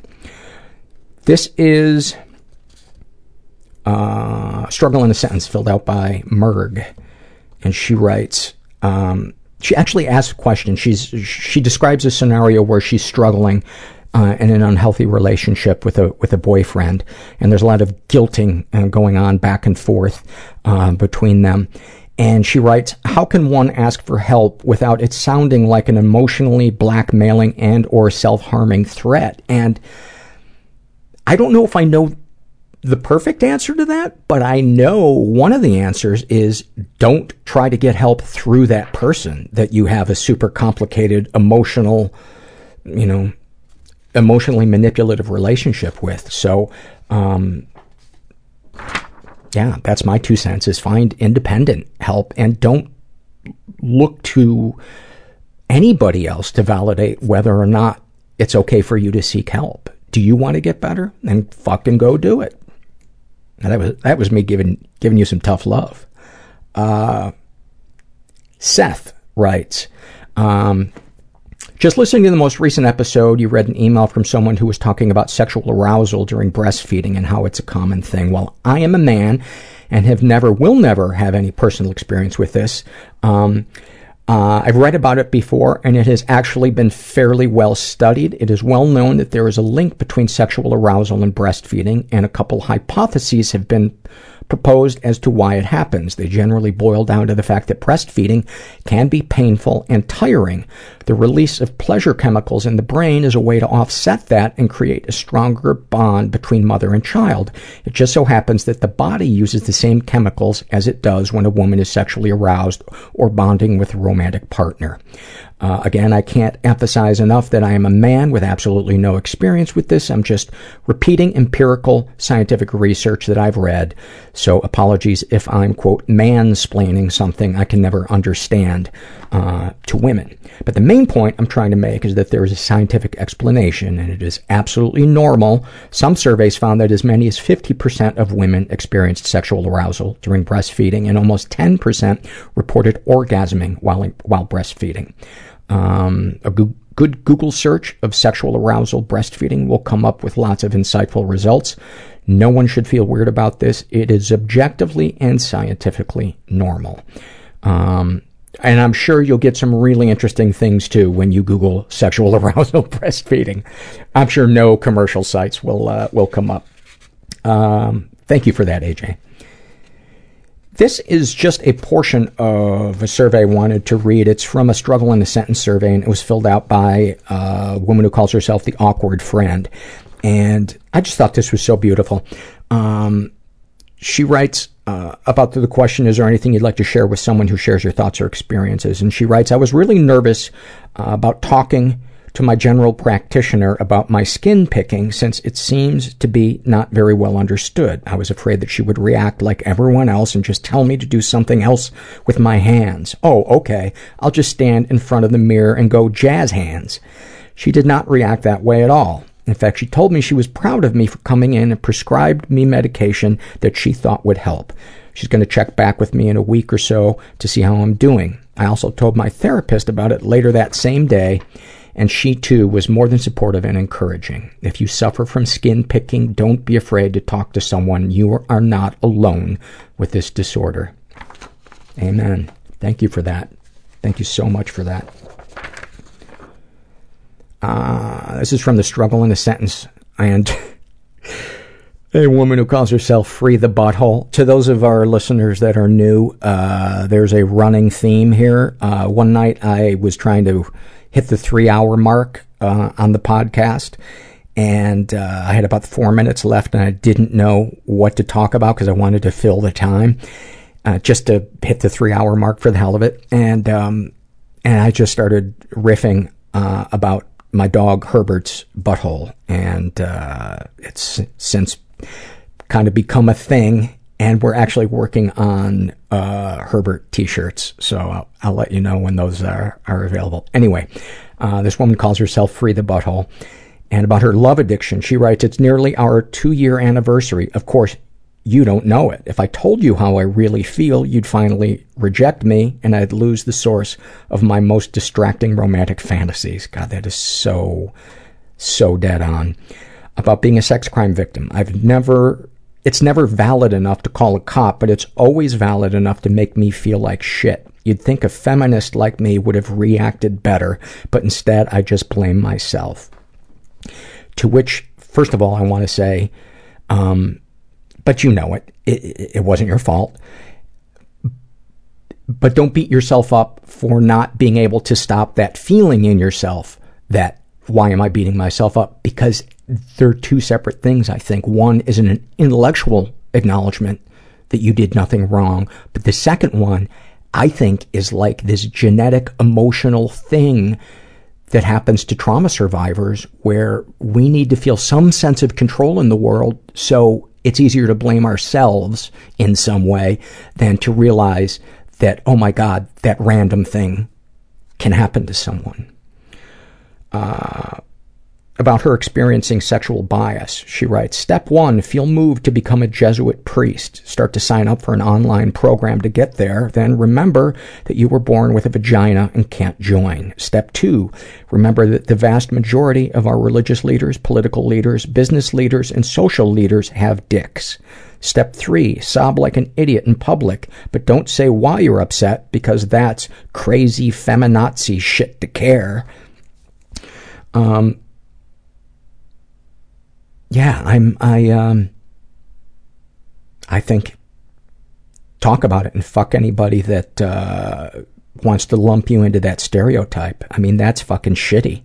It's a big reason why I hate 90% of organized religion. But I'm not an atheist. I believe in a higher power.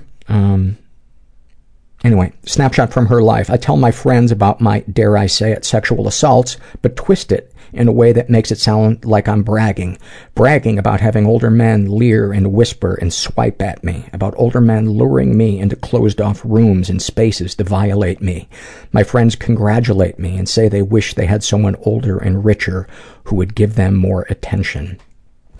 I'm going to mention a resource that I mention all the time, but it's a great place if you have not begun to heal from sexual trauma. And it's RAINN.org, and that's RAINN, the Rape and Incest National Network. Go there. Go there, go there, go there. Do not try to heal from sexual trauma by yourself. This is a shame and secret survey filled out by a trans male who calls himself Slug Boy. He is bisexual, in his 20s, raised in a pretty dysfunctional environment, was the victim of sexual abuse and never reported it, has been emotionally abused. Darkest thoughts. Every night for 6 months, I've fantasized about being kidnapped. When I'm under the stifling covers, I pretend I'm locked in someone's trunk with my hands and feet bound. I think being murdered by a serial killer would be nice. At least when they're caught and my body is discovered, my name will live on in some shitty true crime novel. But then again, I fantasize about the same scenario, but one where I'm the one who got away, where I kill the killer. I don't know which would be better. Darkest secrets. I think my family had some weird boundary issues. I have a lot of memories of lying in my dad's lap as a small child, maybe 3 or 4, and feeling things through his pants, and he wouldn't stop me. I'd lick his face like a dog, and he wouldn't stop me. They had me dressed for school in the living room until 6th grade, for fuck's sake. That's fucking weird. I don't have any memory of sexual abuse directly in the house, but fuck, that is so weird. That's weird. That's disgusting. Yeah, that's inappropriate. That's abusive. Not giving a child that wants boundaries around their body is abuse. That's That's a form of sexual abuse. Sexual fantasies most powerful to you: brainwashing, mind control, demonic possession, Stockholm syndrome, anything where I have no control over my own body and brain. I want someone else to give me all the answers and turn my no into a yes. It makes me so sick. I don't really want to be put through that again. And that's what we fucking do with our sexual fantasies. Well, those of us who are survivors, so many of us fold it into our fantasy because we want to go back in a time machine and take control of it. What, if anything, do you wish for? I'd eat my hands to hear my rapist grovel for my forgiveness, but then I wouldn't be able to strangle him for it. Maybe I can trade a kidney instead. Have you shared these things with others? My therapist hears all my shit. Bless him. Any comments to make the podcast better? Replace all the surveys with butthole jokes. Also, unfrosted Pop-Tarts are the devil. The first half of that, I'm in. You not liking unfrosted Pop-Tarts, I cast you to hell. And I don't mean the mezzanine of hell. I'm talking the boiler room of hell. I do not trust anybody that doesn't like pie or unfrosted Pop-Tarts.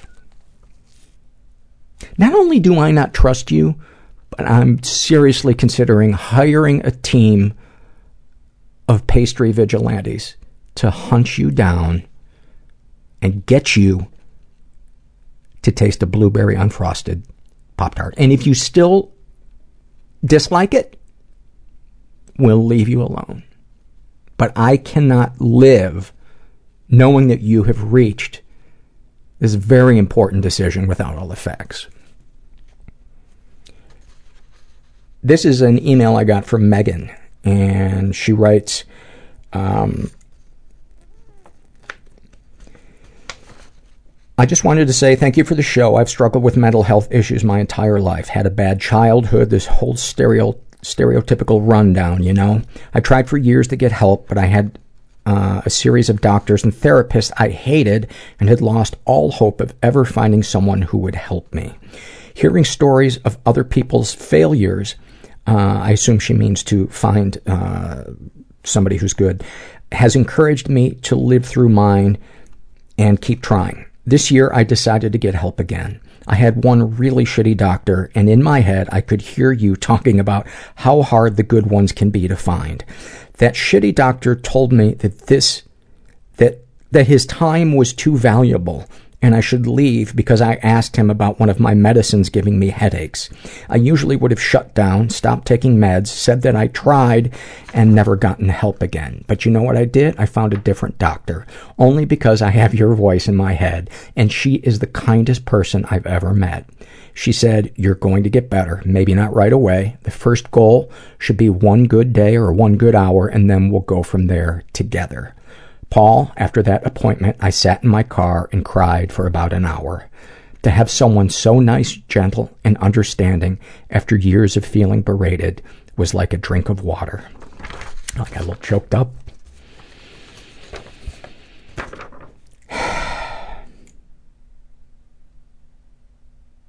I live for reading emails like that. This is an awfulsome moment for those of you that are new to the podcast. It's a word we came up with to describe something from the past that had something really horrible in it, but also something that was kind of good or funny. Combination of awesome and awful. Hence, awfulsome. This was filled out by Pocahontas's friend was totes a lesbian. And she writes, to try and groom 17-year-old me on an online forum and eventually request that I join his BDSM ring, and an anonymous middle-aged man acted as my pseudo-counselor. Despite the occasional questions about my kink preferences, he was more effective than years of paid therapy. Within a few days, I had a huge epiphany about why I seek out unhealthy relationships.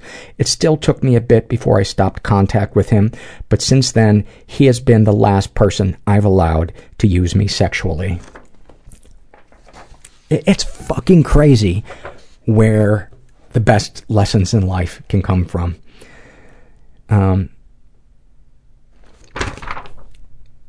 You know, it's a cliche, but it's true. But failure can be the best teacher. And right now I'm hating myself for saying that.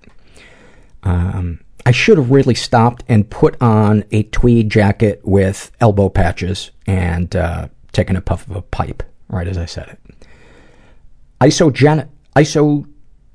Jesus writes about his anxiety, like I'm pressing the gas and brake pedals to the metal at once and going nowhere as the engine screams.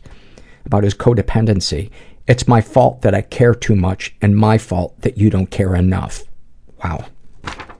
Poetic. Poetic. Thank you for that.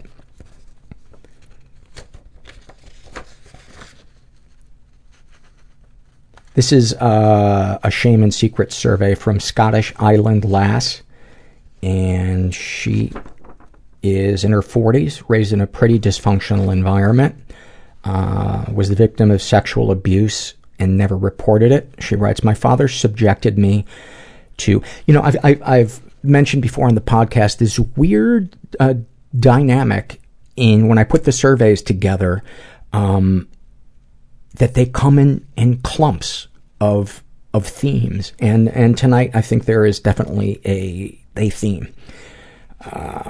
My father subjected me to visual sexual abuse from my earliest memories till I was 15 years old. He would walk around our home naked, holding his genitals, wearing no underwear, and expose and touch himself whilst we watched TV like it was normal. He would dress with his penis exposed through his zipper most of the time at home.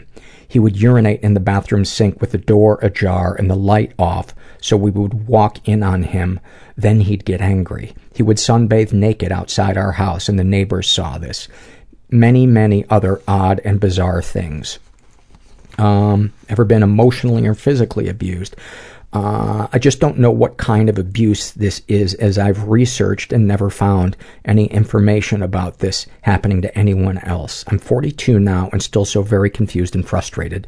I really wish I could find other people who have been through the same thing.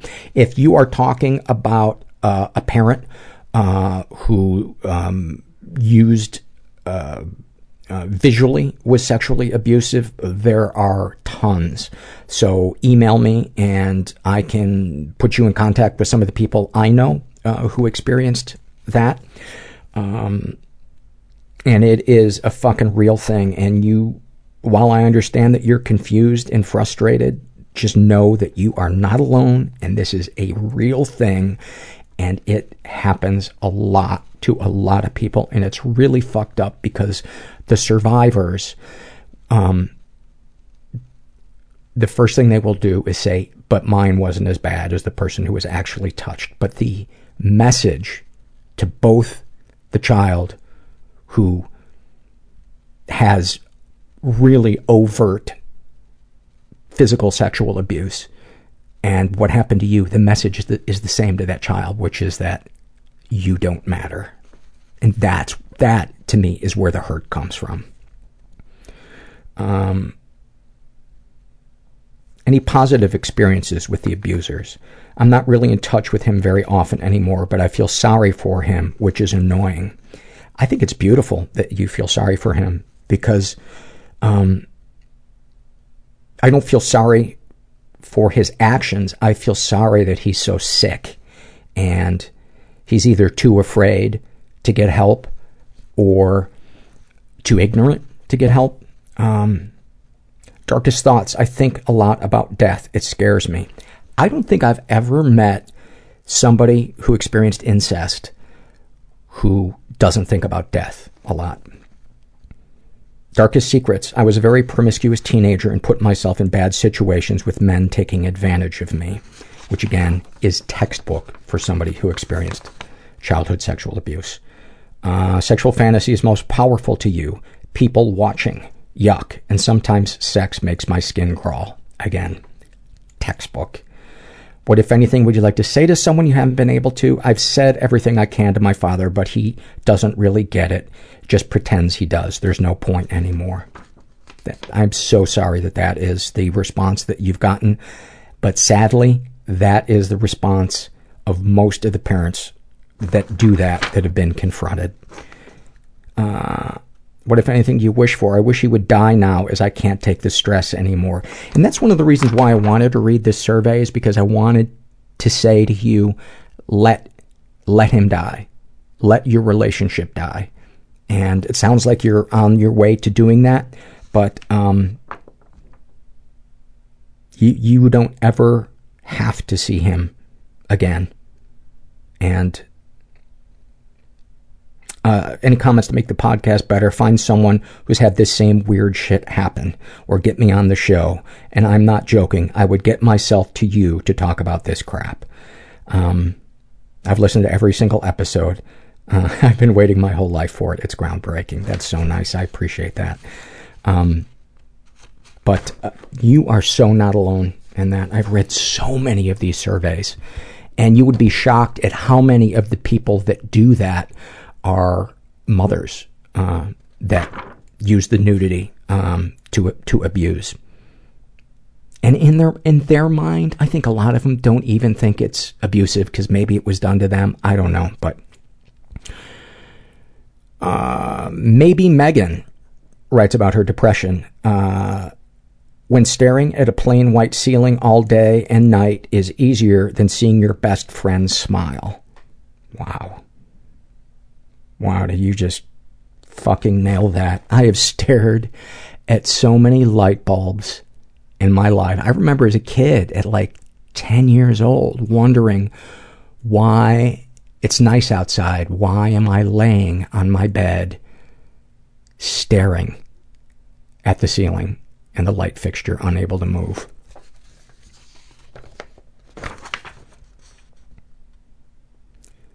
Tina Fey makes my pants fit funny, writes about his depression. Is it too much to ask that the supervolcano under Colorado explodes soon, or the planet-smashing asteroid, or the zombie apocalypse? Can I just get something that will thoroughly disrupt civilization as we know it, so I can breathe again? That would be the nice thing about people who have anxiety, is a zombie apocalypse would finally prove that they're right. They'd see a horde of zombies coming and go, I knew it! Run! No! I fucking knew it! I want to shake their hands. This is a shame and secret survey filled out by someone right around the corner from Scottish Lass. Irish and wish I could drink like one. She is straight, in her 20s, raised in a pretty dysfunctional environment. Ever been the victim of sexual abuse? Some stuff happened, but I don't know if it counts. She writes, I would love your advice on this matter. If I'm going completely fucking insane, and if it's just over-exaggeration. When my sister was born, my mom would stay with her in the other room. I was 4, and I would go into my dad in the middle of the night. This was every night for a good few years. I was never sexually abused, but there was an inappropriate atmosphere which I don't think was intentional by my father. He would spoon with me really tightly in the bed, and I didn't feel comfortable with saying stop. He would run his fingers up and down my arms and thighs and have his body pressed against mine. If I felt it was wrong at the time, but repressed it for many years. He would take baths with me. I just wanted him to be happy and please him back. It sounds, the three things right away out of the gate. Our bodies rarely lie to us. Things that we sense, especially as kids, before, that adolescent or adult thing of telling you the opposite so that you can get out of bed. It sounds really creepy. I don't know how long the baths lasted, and if there's a year and age that they should stop taking place. But I think generally, if you can remember your dad naked in the bathtub with you, that's fucked up. So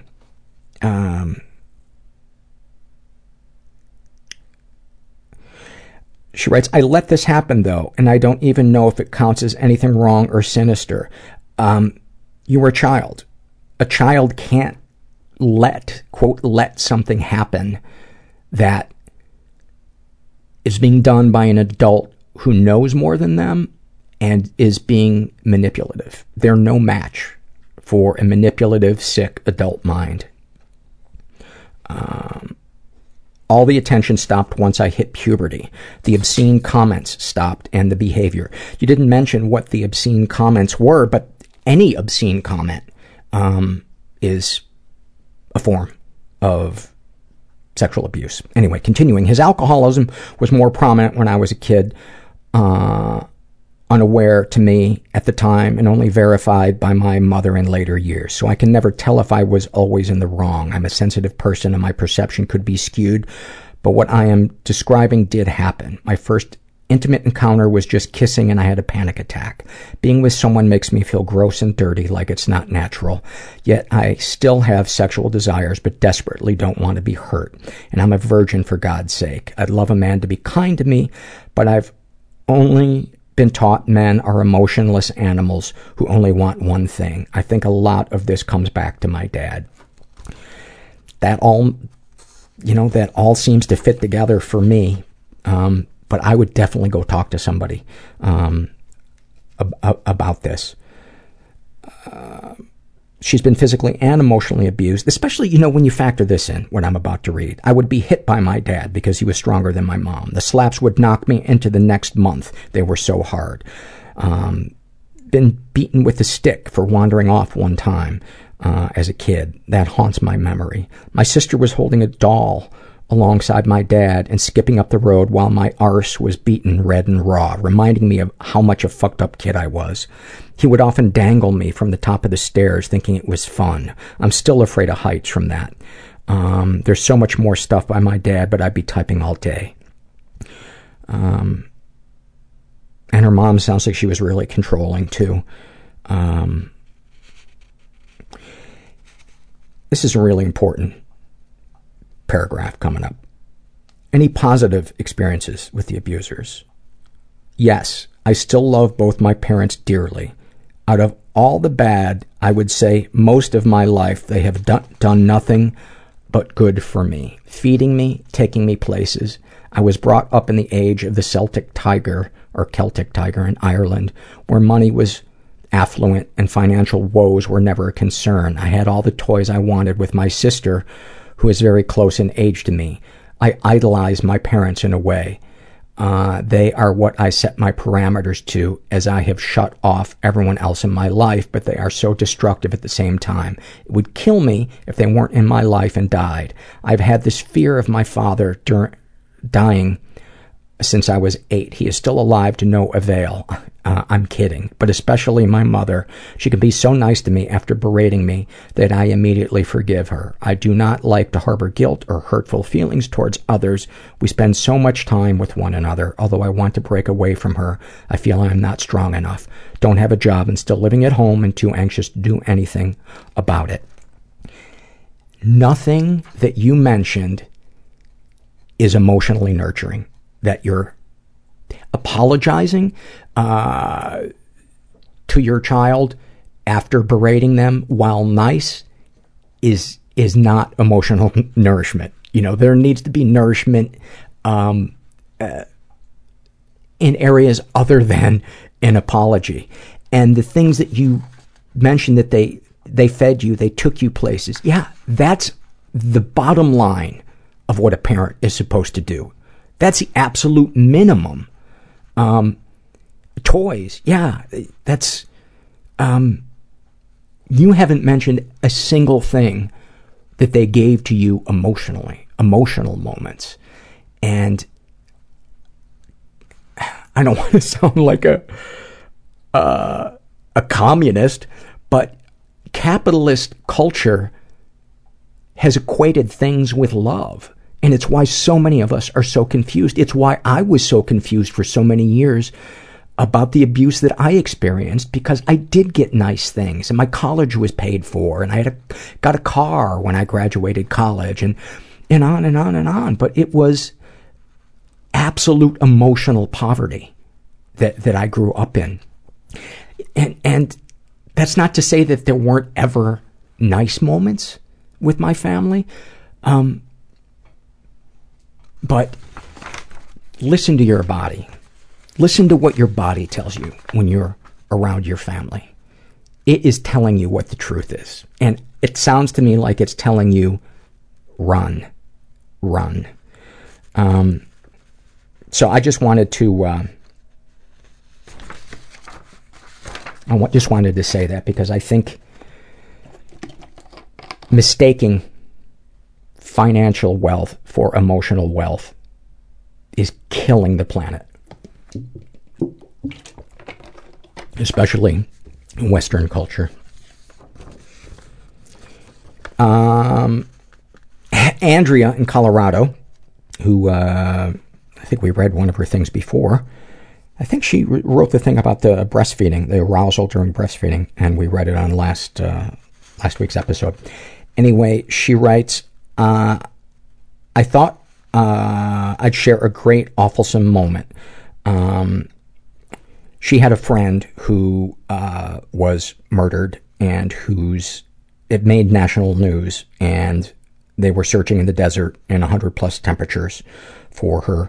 And she was searching, I'm just giving you a little preface, with her friend named Ken, who was out there searching in the heat with a artificial leg.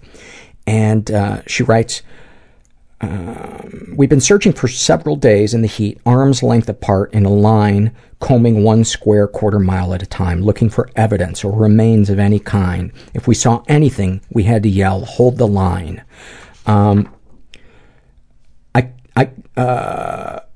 We are trudging along, and Kent, my friend, yells, hold the line. So the crew hollers, you got something? To which Kent casually replied, nope, my leg just fell off.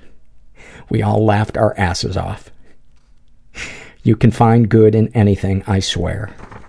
Thank you for that. I'm having a little trouble reading tonight. My brain's been a little scattered. This is a struggle in a sentence filled out by a guy who calls himself, I am in hell. And he writes about his codependency. Please just sit with me and stare at the TV forever. Be alone with me so I'm not alone in my loneliness. Thank you for that.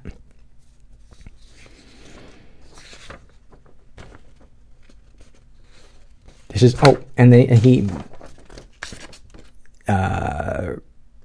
has anxiety that he submitted a survey and then heard someone else's survey that sounded similar, and he was afraid I was going to accuse him of copying that person's survey. And just do not beat yourself up about that. Know that 99% of the time, I'm just too busy thinking about myself. This is filled out by Emma. It's a shame and secret survey. She's gay, in her 20s, raised in a totally chaotic environment, was the victim of sexual abuse and never reported it, been physically and emotionally abused. Any positive experiences with the abuser?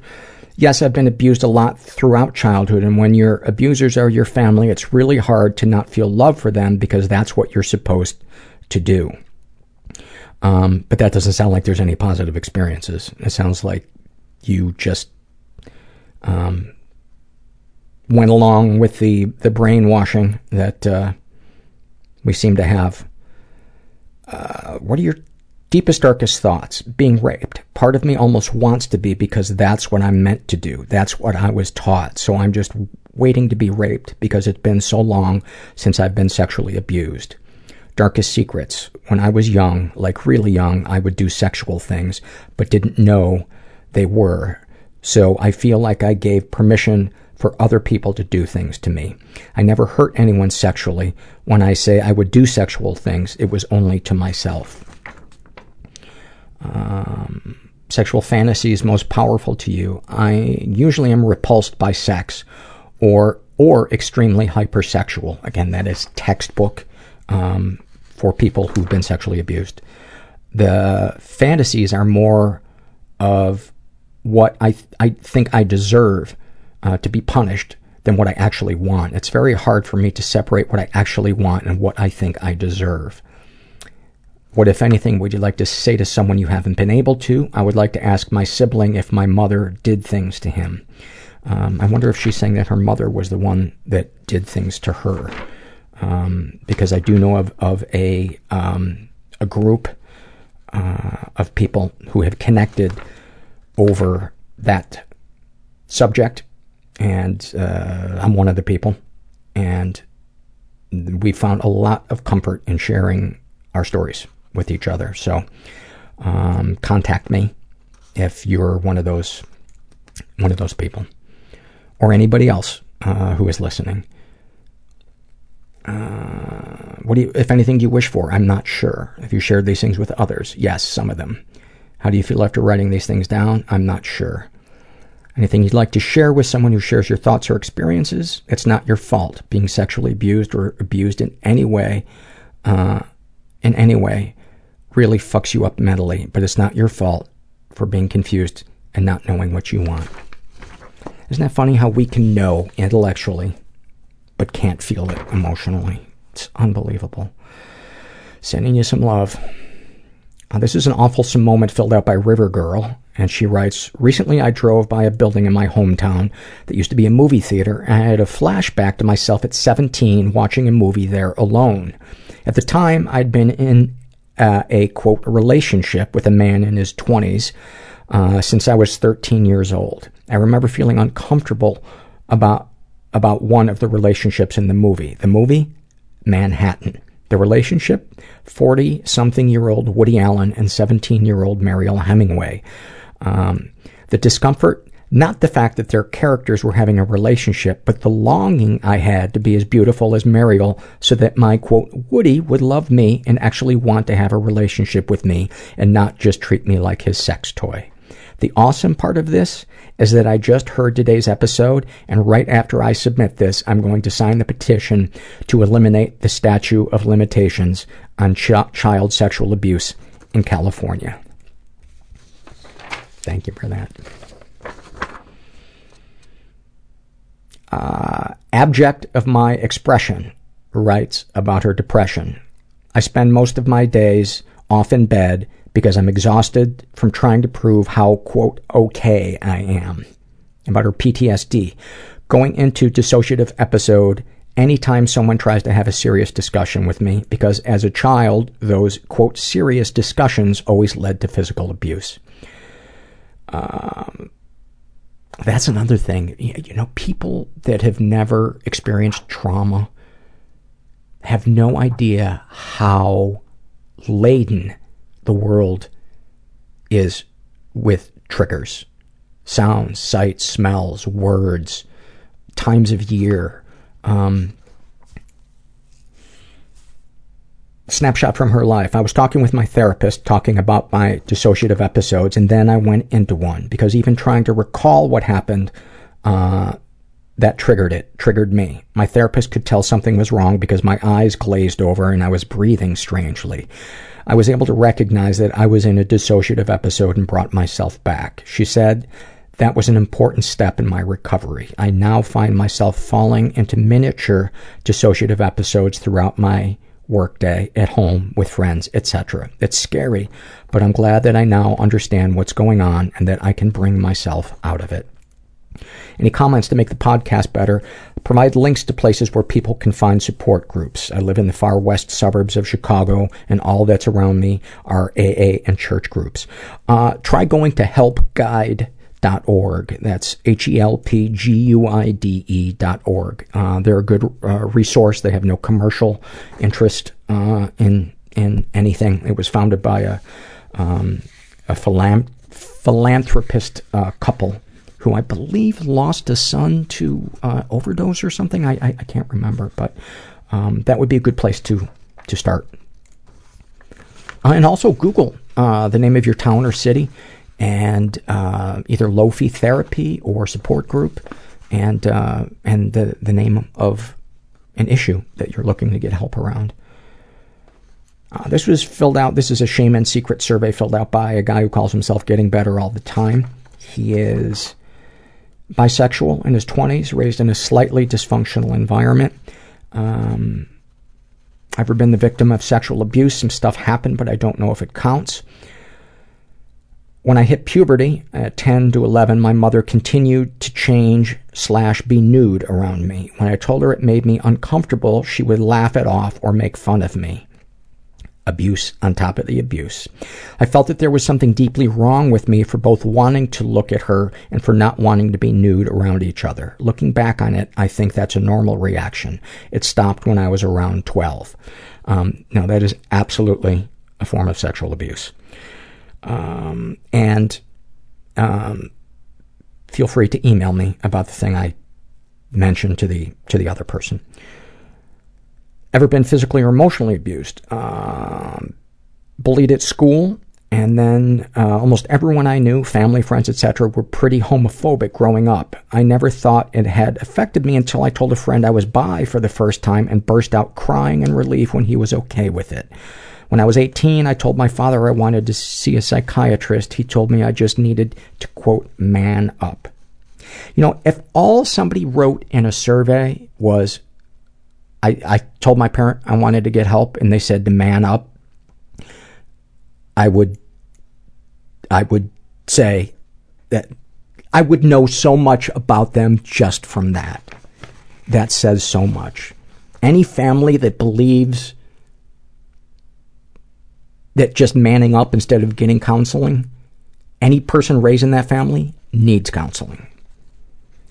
Any positive experiences with the abusers? My parents both have so much love in them, I just wish they knew how to express it. That's so true about so many people. And I think that's one of the reasons why we get so trapped in our recovery is that we think to give weight to the pain that we experienced means that we're saying that other person is all bad.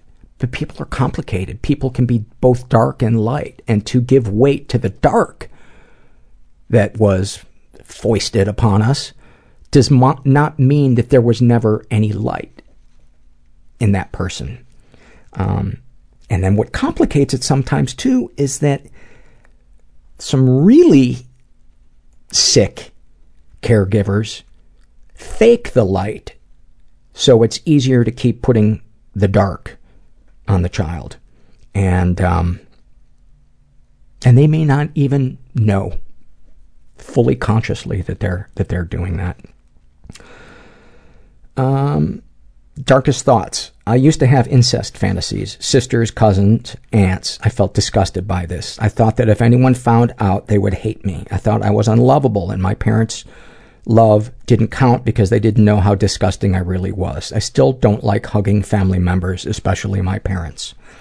Darkest secrets. When I was 12, my sister and I were wrestling during a sleepover at a friend's house.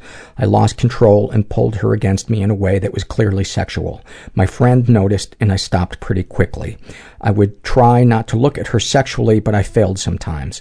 Although I don't think I've ever really wanted to have sex with her, I'm still not able to look at her without feeling some guilt and shame.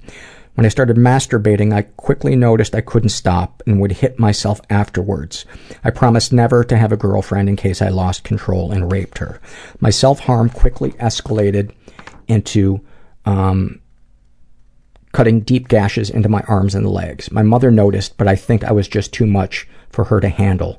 She never spoke to me about it. Apart from those moments, I haven't had any romantic or sexual experiences in person. I haven't even kissed anyone.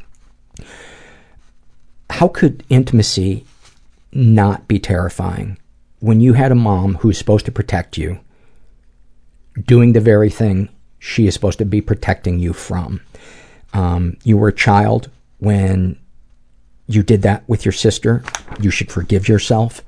You didn't understand what was being done to you, and that it was how you were expressing your hormones.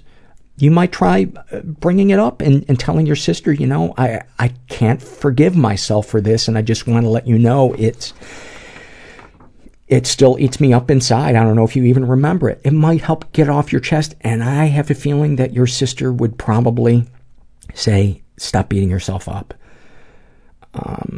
sexual fantasy is most powerful to you? I fantasize about having to turn down girls. Maybe they're too young or too drunk. It's not sexual. I just like trying to imagine someone wanting me, but the idea of actually going through with it makes it feel unreal. What, if anything, would you like to say to someone you haven't been able to? I want to tell my sister how deeply sorry and disgusted with myself I am. She was always seemed too happy. I just hope it isn't a mask. I don't want to bring it up. I don't think it is as big of a deal to her as it is to me, and I think she would just want to forget about it. You know, if she was raised by the same mom that you have, she's going to have a lot of issues, and I would think the least of them will be that moment that happened between the two of you. What, if anything, do you wish for? To be able to love someone totally and completely without all my baggage and experiences getting in the way. Here's the cool part. You can find somebody where your baggage, you know, quote unquote baggage and experiences will actually help you get closer to that person, because you'll have to get vulnerable with them to be honest about what's going on inside you day to day. And then you'll have moments where they're accepting those. And to me, that's what true intimacy is built on, is not how good we can look around each other, but how much we can not judge the other person for being flawed, while also knowing when something is toxic and needs to be, you know, gotten away from.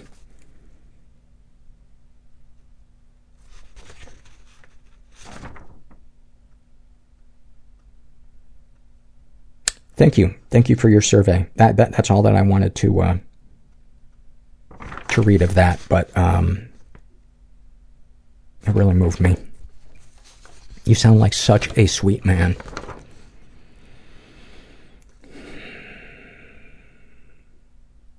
This is an awfulsome moment filled out by No Really, I'm Just Tired. I don't even know what she means, but it made me laugh. And she writes, a little over a year ago, I found out that my favorite photographer was doing a photography workshop in Iceland. This woman was the very reason I became a photographer, and to learn from her was my lifelong dream. I spent 6 months fundraising and working so I could be able to afford the trip, and I had so many wonderful, supportive people telling me that they would love to help me achieve my dreams and that they couldn't wait to see the pictures. Well, I got the money, all the money I needed, bought my plane tickets, and started to get really psyched about spending 2 weeks in Iceland with my hero. Then, a month before I was supposed to leave, she died. I spent 3 days laying in bed crying, knowing that all my dreams were now unattainable, and feeling guilty for taking money from so many people. I also partially believed that her death was my fault because I have the worst luck in the world. So naturally, I assume everything is my fault. After realizing that I had already purchased my plane tickets, I decided that I was going to go to Iceland anyway. All by myself. I had never done anything like this, and for once in my life, I felt a little brave. Not only for traveling abroad by myself, but also for not allowing my despair to keep me from doing something exciting and scary. Those 2 weeks in Iceland changed my life. I learned a lot about myself and a lot about a country I had previously known very little about. I even met one of my favorite Icelandic bands because they were on my return flight with me. Oh, and I'm very proud of the photos that I took while I was there. P.S. You might also like to know that my grandmother was one of the people who was most excited about my trip. She couldn't help me financially, but she told me she was so excited and that she couldn't wait to get a postcard from me in the mail.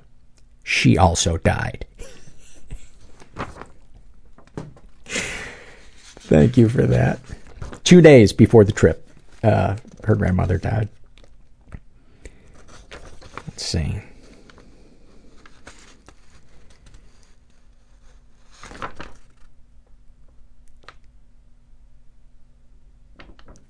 I think I just wanted to read a part of this. I'm sorry, I'm a little scattered right now. Oh, okay. I just want to read a part of this one. This is filled out by converting my closet into a fallout shelter. And they're gender fluid, were the victim of sexual abuse, never reported it. They're in their 20s, bisexual, raised in a pretty dysfunctional environment.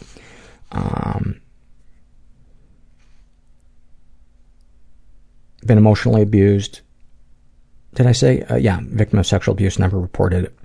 Darkest thoughts. Since I was about 10 years old, my dream was to steal a car, something big enough to fit a mattress in the back, and just abandon everything and everyone in my life, disappear and never be found, shave my head, change my name, cut off my tits, and become a bog witch or something. Actually, I've heard that the market for bog witchery is blowing up right now.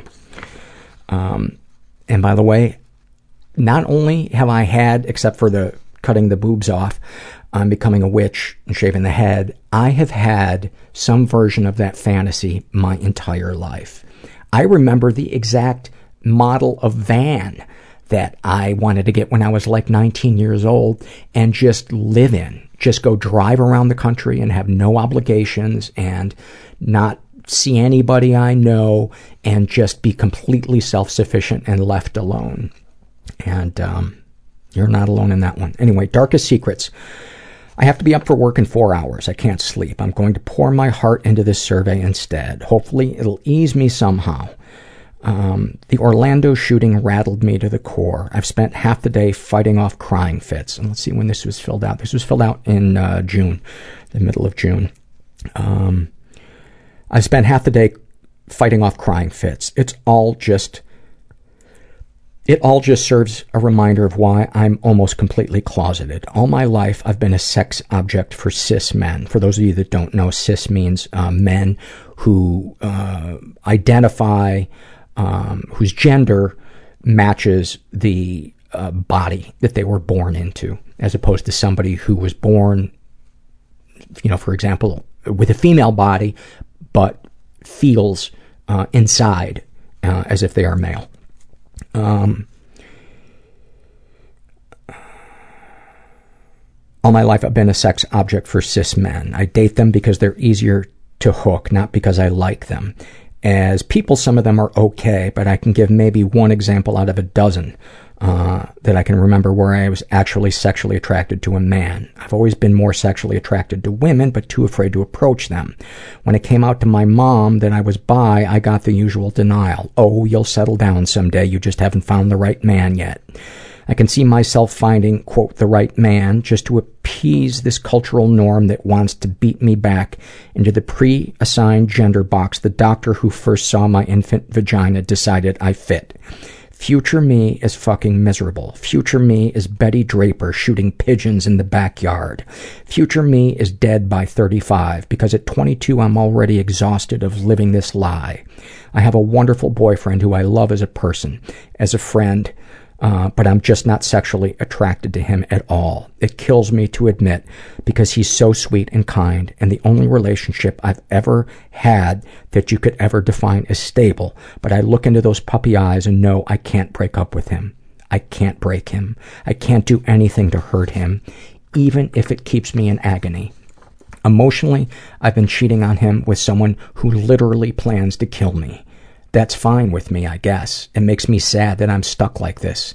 This fear might keep me from ever holding hands with a girl in public or being able to call someone my wife. I've only hooked up with girls twice before. I don't think I'll ever have a meaningful relationship with a girl. I think my two roads now are enter a lifelong relationship with one man-child or be tortured and killed by another. Either way, or even if none of these work out, I don't imagine myself living much longer. I don't want to live in this world with so much hate over such beautiful things as love and discovering your own identity, only to realize you can't do anything to move in that direction is fucking hell. I'm so tired of seeing death. I'm exhausted. Everyone I know is exhausted. One of my friends had a family member who was in that club and died. They're distraught. We are living beings and they treat us like a blight, a biblical plague. They praise our deaths and mock our mourning. To die because of it is to give in to terror, just like the scumbag who did this wanted us to do. But damn, do these cunts make it tempting. Your survey is one of the most moving things I've ever read. And I think every person that's listening to this podcast right now wants to drive to wherever you are and rescue you. But we can't. Only you can decide whether or not you're going to extricate yourself. And my suggestion is, if you can't break up with him, seek the help of a professional who can aid you in taking the steps to do that.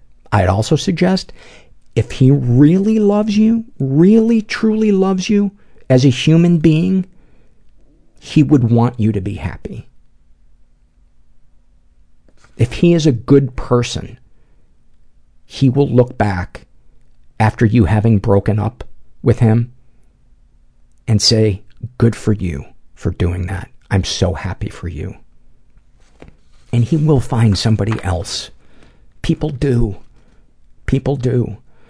But here's the most important thing that I wanted to say about staying alive, is we need you. The world needs sensitive people. The world needs people who have more love in their hearts than hate. So stick around for us. I know that sounds fucking corny and like I'm being Mr. Touchy-feely, podcast host, but that's what I thought when I read it, is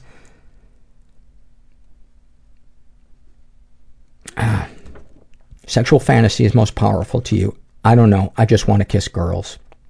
What, if anything, do you wish for? Do I get 3? I wish I could feel comfortable and safe being my authentic self. I wish I had an incredibly fluffy puppy to lick my tears away. And I wish Donald Trump's fat fucking head would explode a la Scanners on live television. Amen. I actually, we don't even give our dogs water. My dogs live on my tears. And when they start to get thirsty, I have to think about things that are really sad. So that's actually the only reason I created the surveys, is otherwise my dogs will shrivel up and die. I so want to go back and rewind and cut that out. But I just loved your survey. She writes, I'm out to a few friends as trans, but only online. My therapist also knows it and is the only safe person I can talk to about it near me. I would probably be fired if my work found out about it.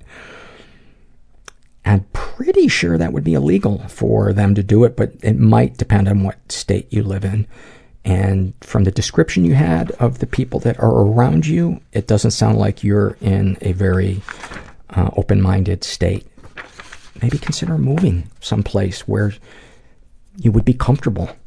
And it fucking sucks that that has to be an option in today's society for some people. But I don't know. Do I give too much advice? I'm starting to second guess myself.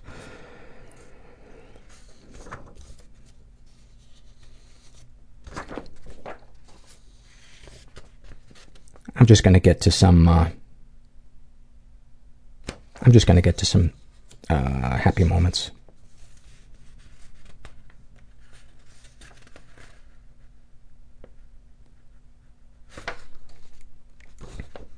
This one is actually... Oh yeah, this isn't the one I was thinking of, but I'm going to read it. No, I'm going to skip that one. 2 more surveys. This is a happy moment filled out by Big Tallulah. And she writes, my son came to me at age 2, and I shouldered the brunt of all his anger about the trauma he suffered in those 2 short years, while attempting to manage my own severe anxiety and depression. In the first 6 months, he and I got maybe 1 full night of sleep, and I was covered in bruises because he would hit and kick whenever he got too comfortable with me. Then he caught his first cold while in my home, and I held him nearly around the clock. At the end of the last day of his cold, he put his head on my shoulder for the first time, and that's when I knew he would let me be his mom. In that moment, I felt so glad that I never drank myself to death, because I would have missed meeting my strong and amazing son.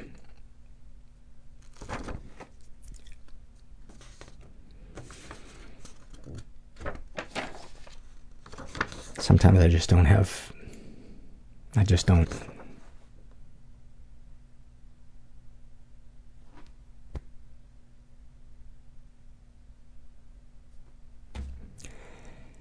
And this is the last survey, and bear with me because it's very dark, but hang in there. And you're like, why would you? It doesn't end. Stop explaining it, Paul. Just read the fucking survey. This is filled out by Tracy. And this is actually from the Shame and Secret survey, but I wanted to end with this one. She writes, ever been the victim of sexual abuse? Yes, and I never reported it. And she wrote, I woke up on the floor of a dorm room I did not recognize. I sat up and looked around at the half-naked bodies of 5 males who had not yet woken up. Some of them I recognized from parties. A few of them I had never seen before. Where was I? Why weren't my friends there? Why couldn't I remember anything at all, from the preceding 12 hours? I only had 2 mixed drinks. How could I have blacked out from that? What the hell was going on? Then I looked at my body. My bottom half was completely naked. I just stared at it. My mind went blank. Then the bodily sensations hit me. Both vagina and my anus throbbed with pain. Wait, does this mean? Did I have sex? Was it with one of these guys? Why did my ass hurt? Why would I ever do that? What is going on? Where were my clothes? Where was I? Where were my friends? Why did they leave me? What happened to me? I found my pants but no underwear. I clothed myself and desperately wanted to sprint the fuck out of there, but all I was able to do was hobble because of the severe pain between my thighs. Nothing felt real. I remember these words circling around in my head. My body is filth. I am filth. This is my fault. After that morning, everything changed. When I was alone, I would often sit in front of my mirror, heaving with sobs as I slapped myself across the face without mercy and punched my body so hard I would be covered in bruises. Something else I had to hide. I ended up failing half my classes that semester. Hid it. God forbid my parents or friends find out that I was a failure. Inexcusable. Everything about who I was and the life I led had literally overnight become imbued with darkness, sadness, shame, secrets, and self-loathing. By my early 20s, I developed chronic migraine headaches, severe depression, anxiety, and panic attacks, as well as an addiction to marijuana. I suffered every minute of every single day, in my body, in my mind, in my heart, and in my soul. I am now 30, and I've been in intensive psychotherapy for almost 4 years. It's taken years to get to this point, but now a new narrative that night in college has emerged. I did not do something horrible. Something horrible and unforgivable was done to me, possibly by more than one person. I will never remember the events of that night, yet I know now that I did not and would not have ever consented to vaginal and anal penetration by a person or persons I barely knew. I was drugged. I was incapacitated. I was raped. And it was never, ever my fault. My mental and physical health are still fragile, and the parts of myself that fell to pieces are still in the process of being reintegrated. I've made a lot of progress, but it is also still really hard at times. I have periods of relative stability, and I also have setbacks. This is the reality of healing from trauma. There's no set course. It's one day at a time. Since starting therapy, the following statements ring increasingly true to me, and I write them now with pride and strength. I am worthy of love and respect, unconditionally and without question. I am brave, so brave. I am beautiful. I am capable. I am safe. I am alive. I am a survivor. I didn't know I could write these words with so much resolve and candor. I'm so fucking proud of myself.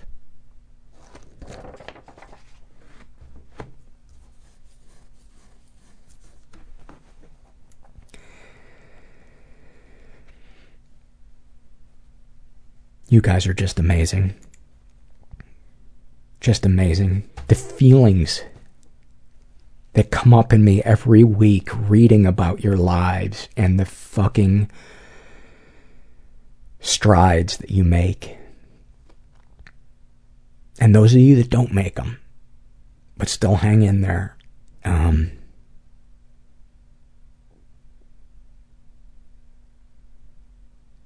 it gives me so much purpose in my life when I read things like that. It takes away that voice that had been in my head for so much of my life that always told me that I'd blown it, that the future held nothing good for me.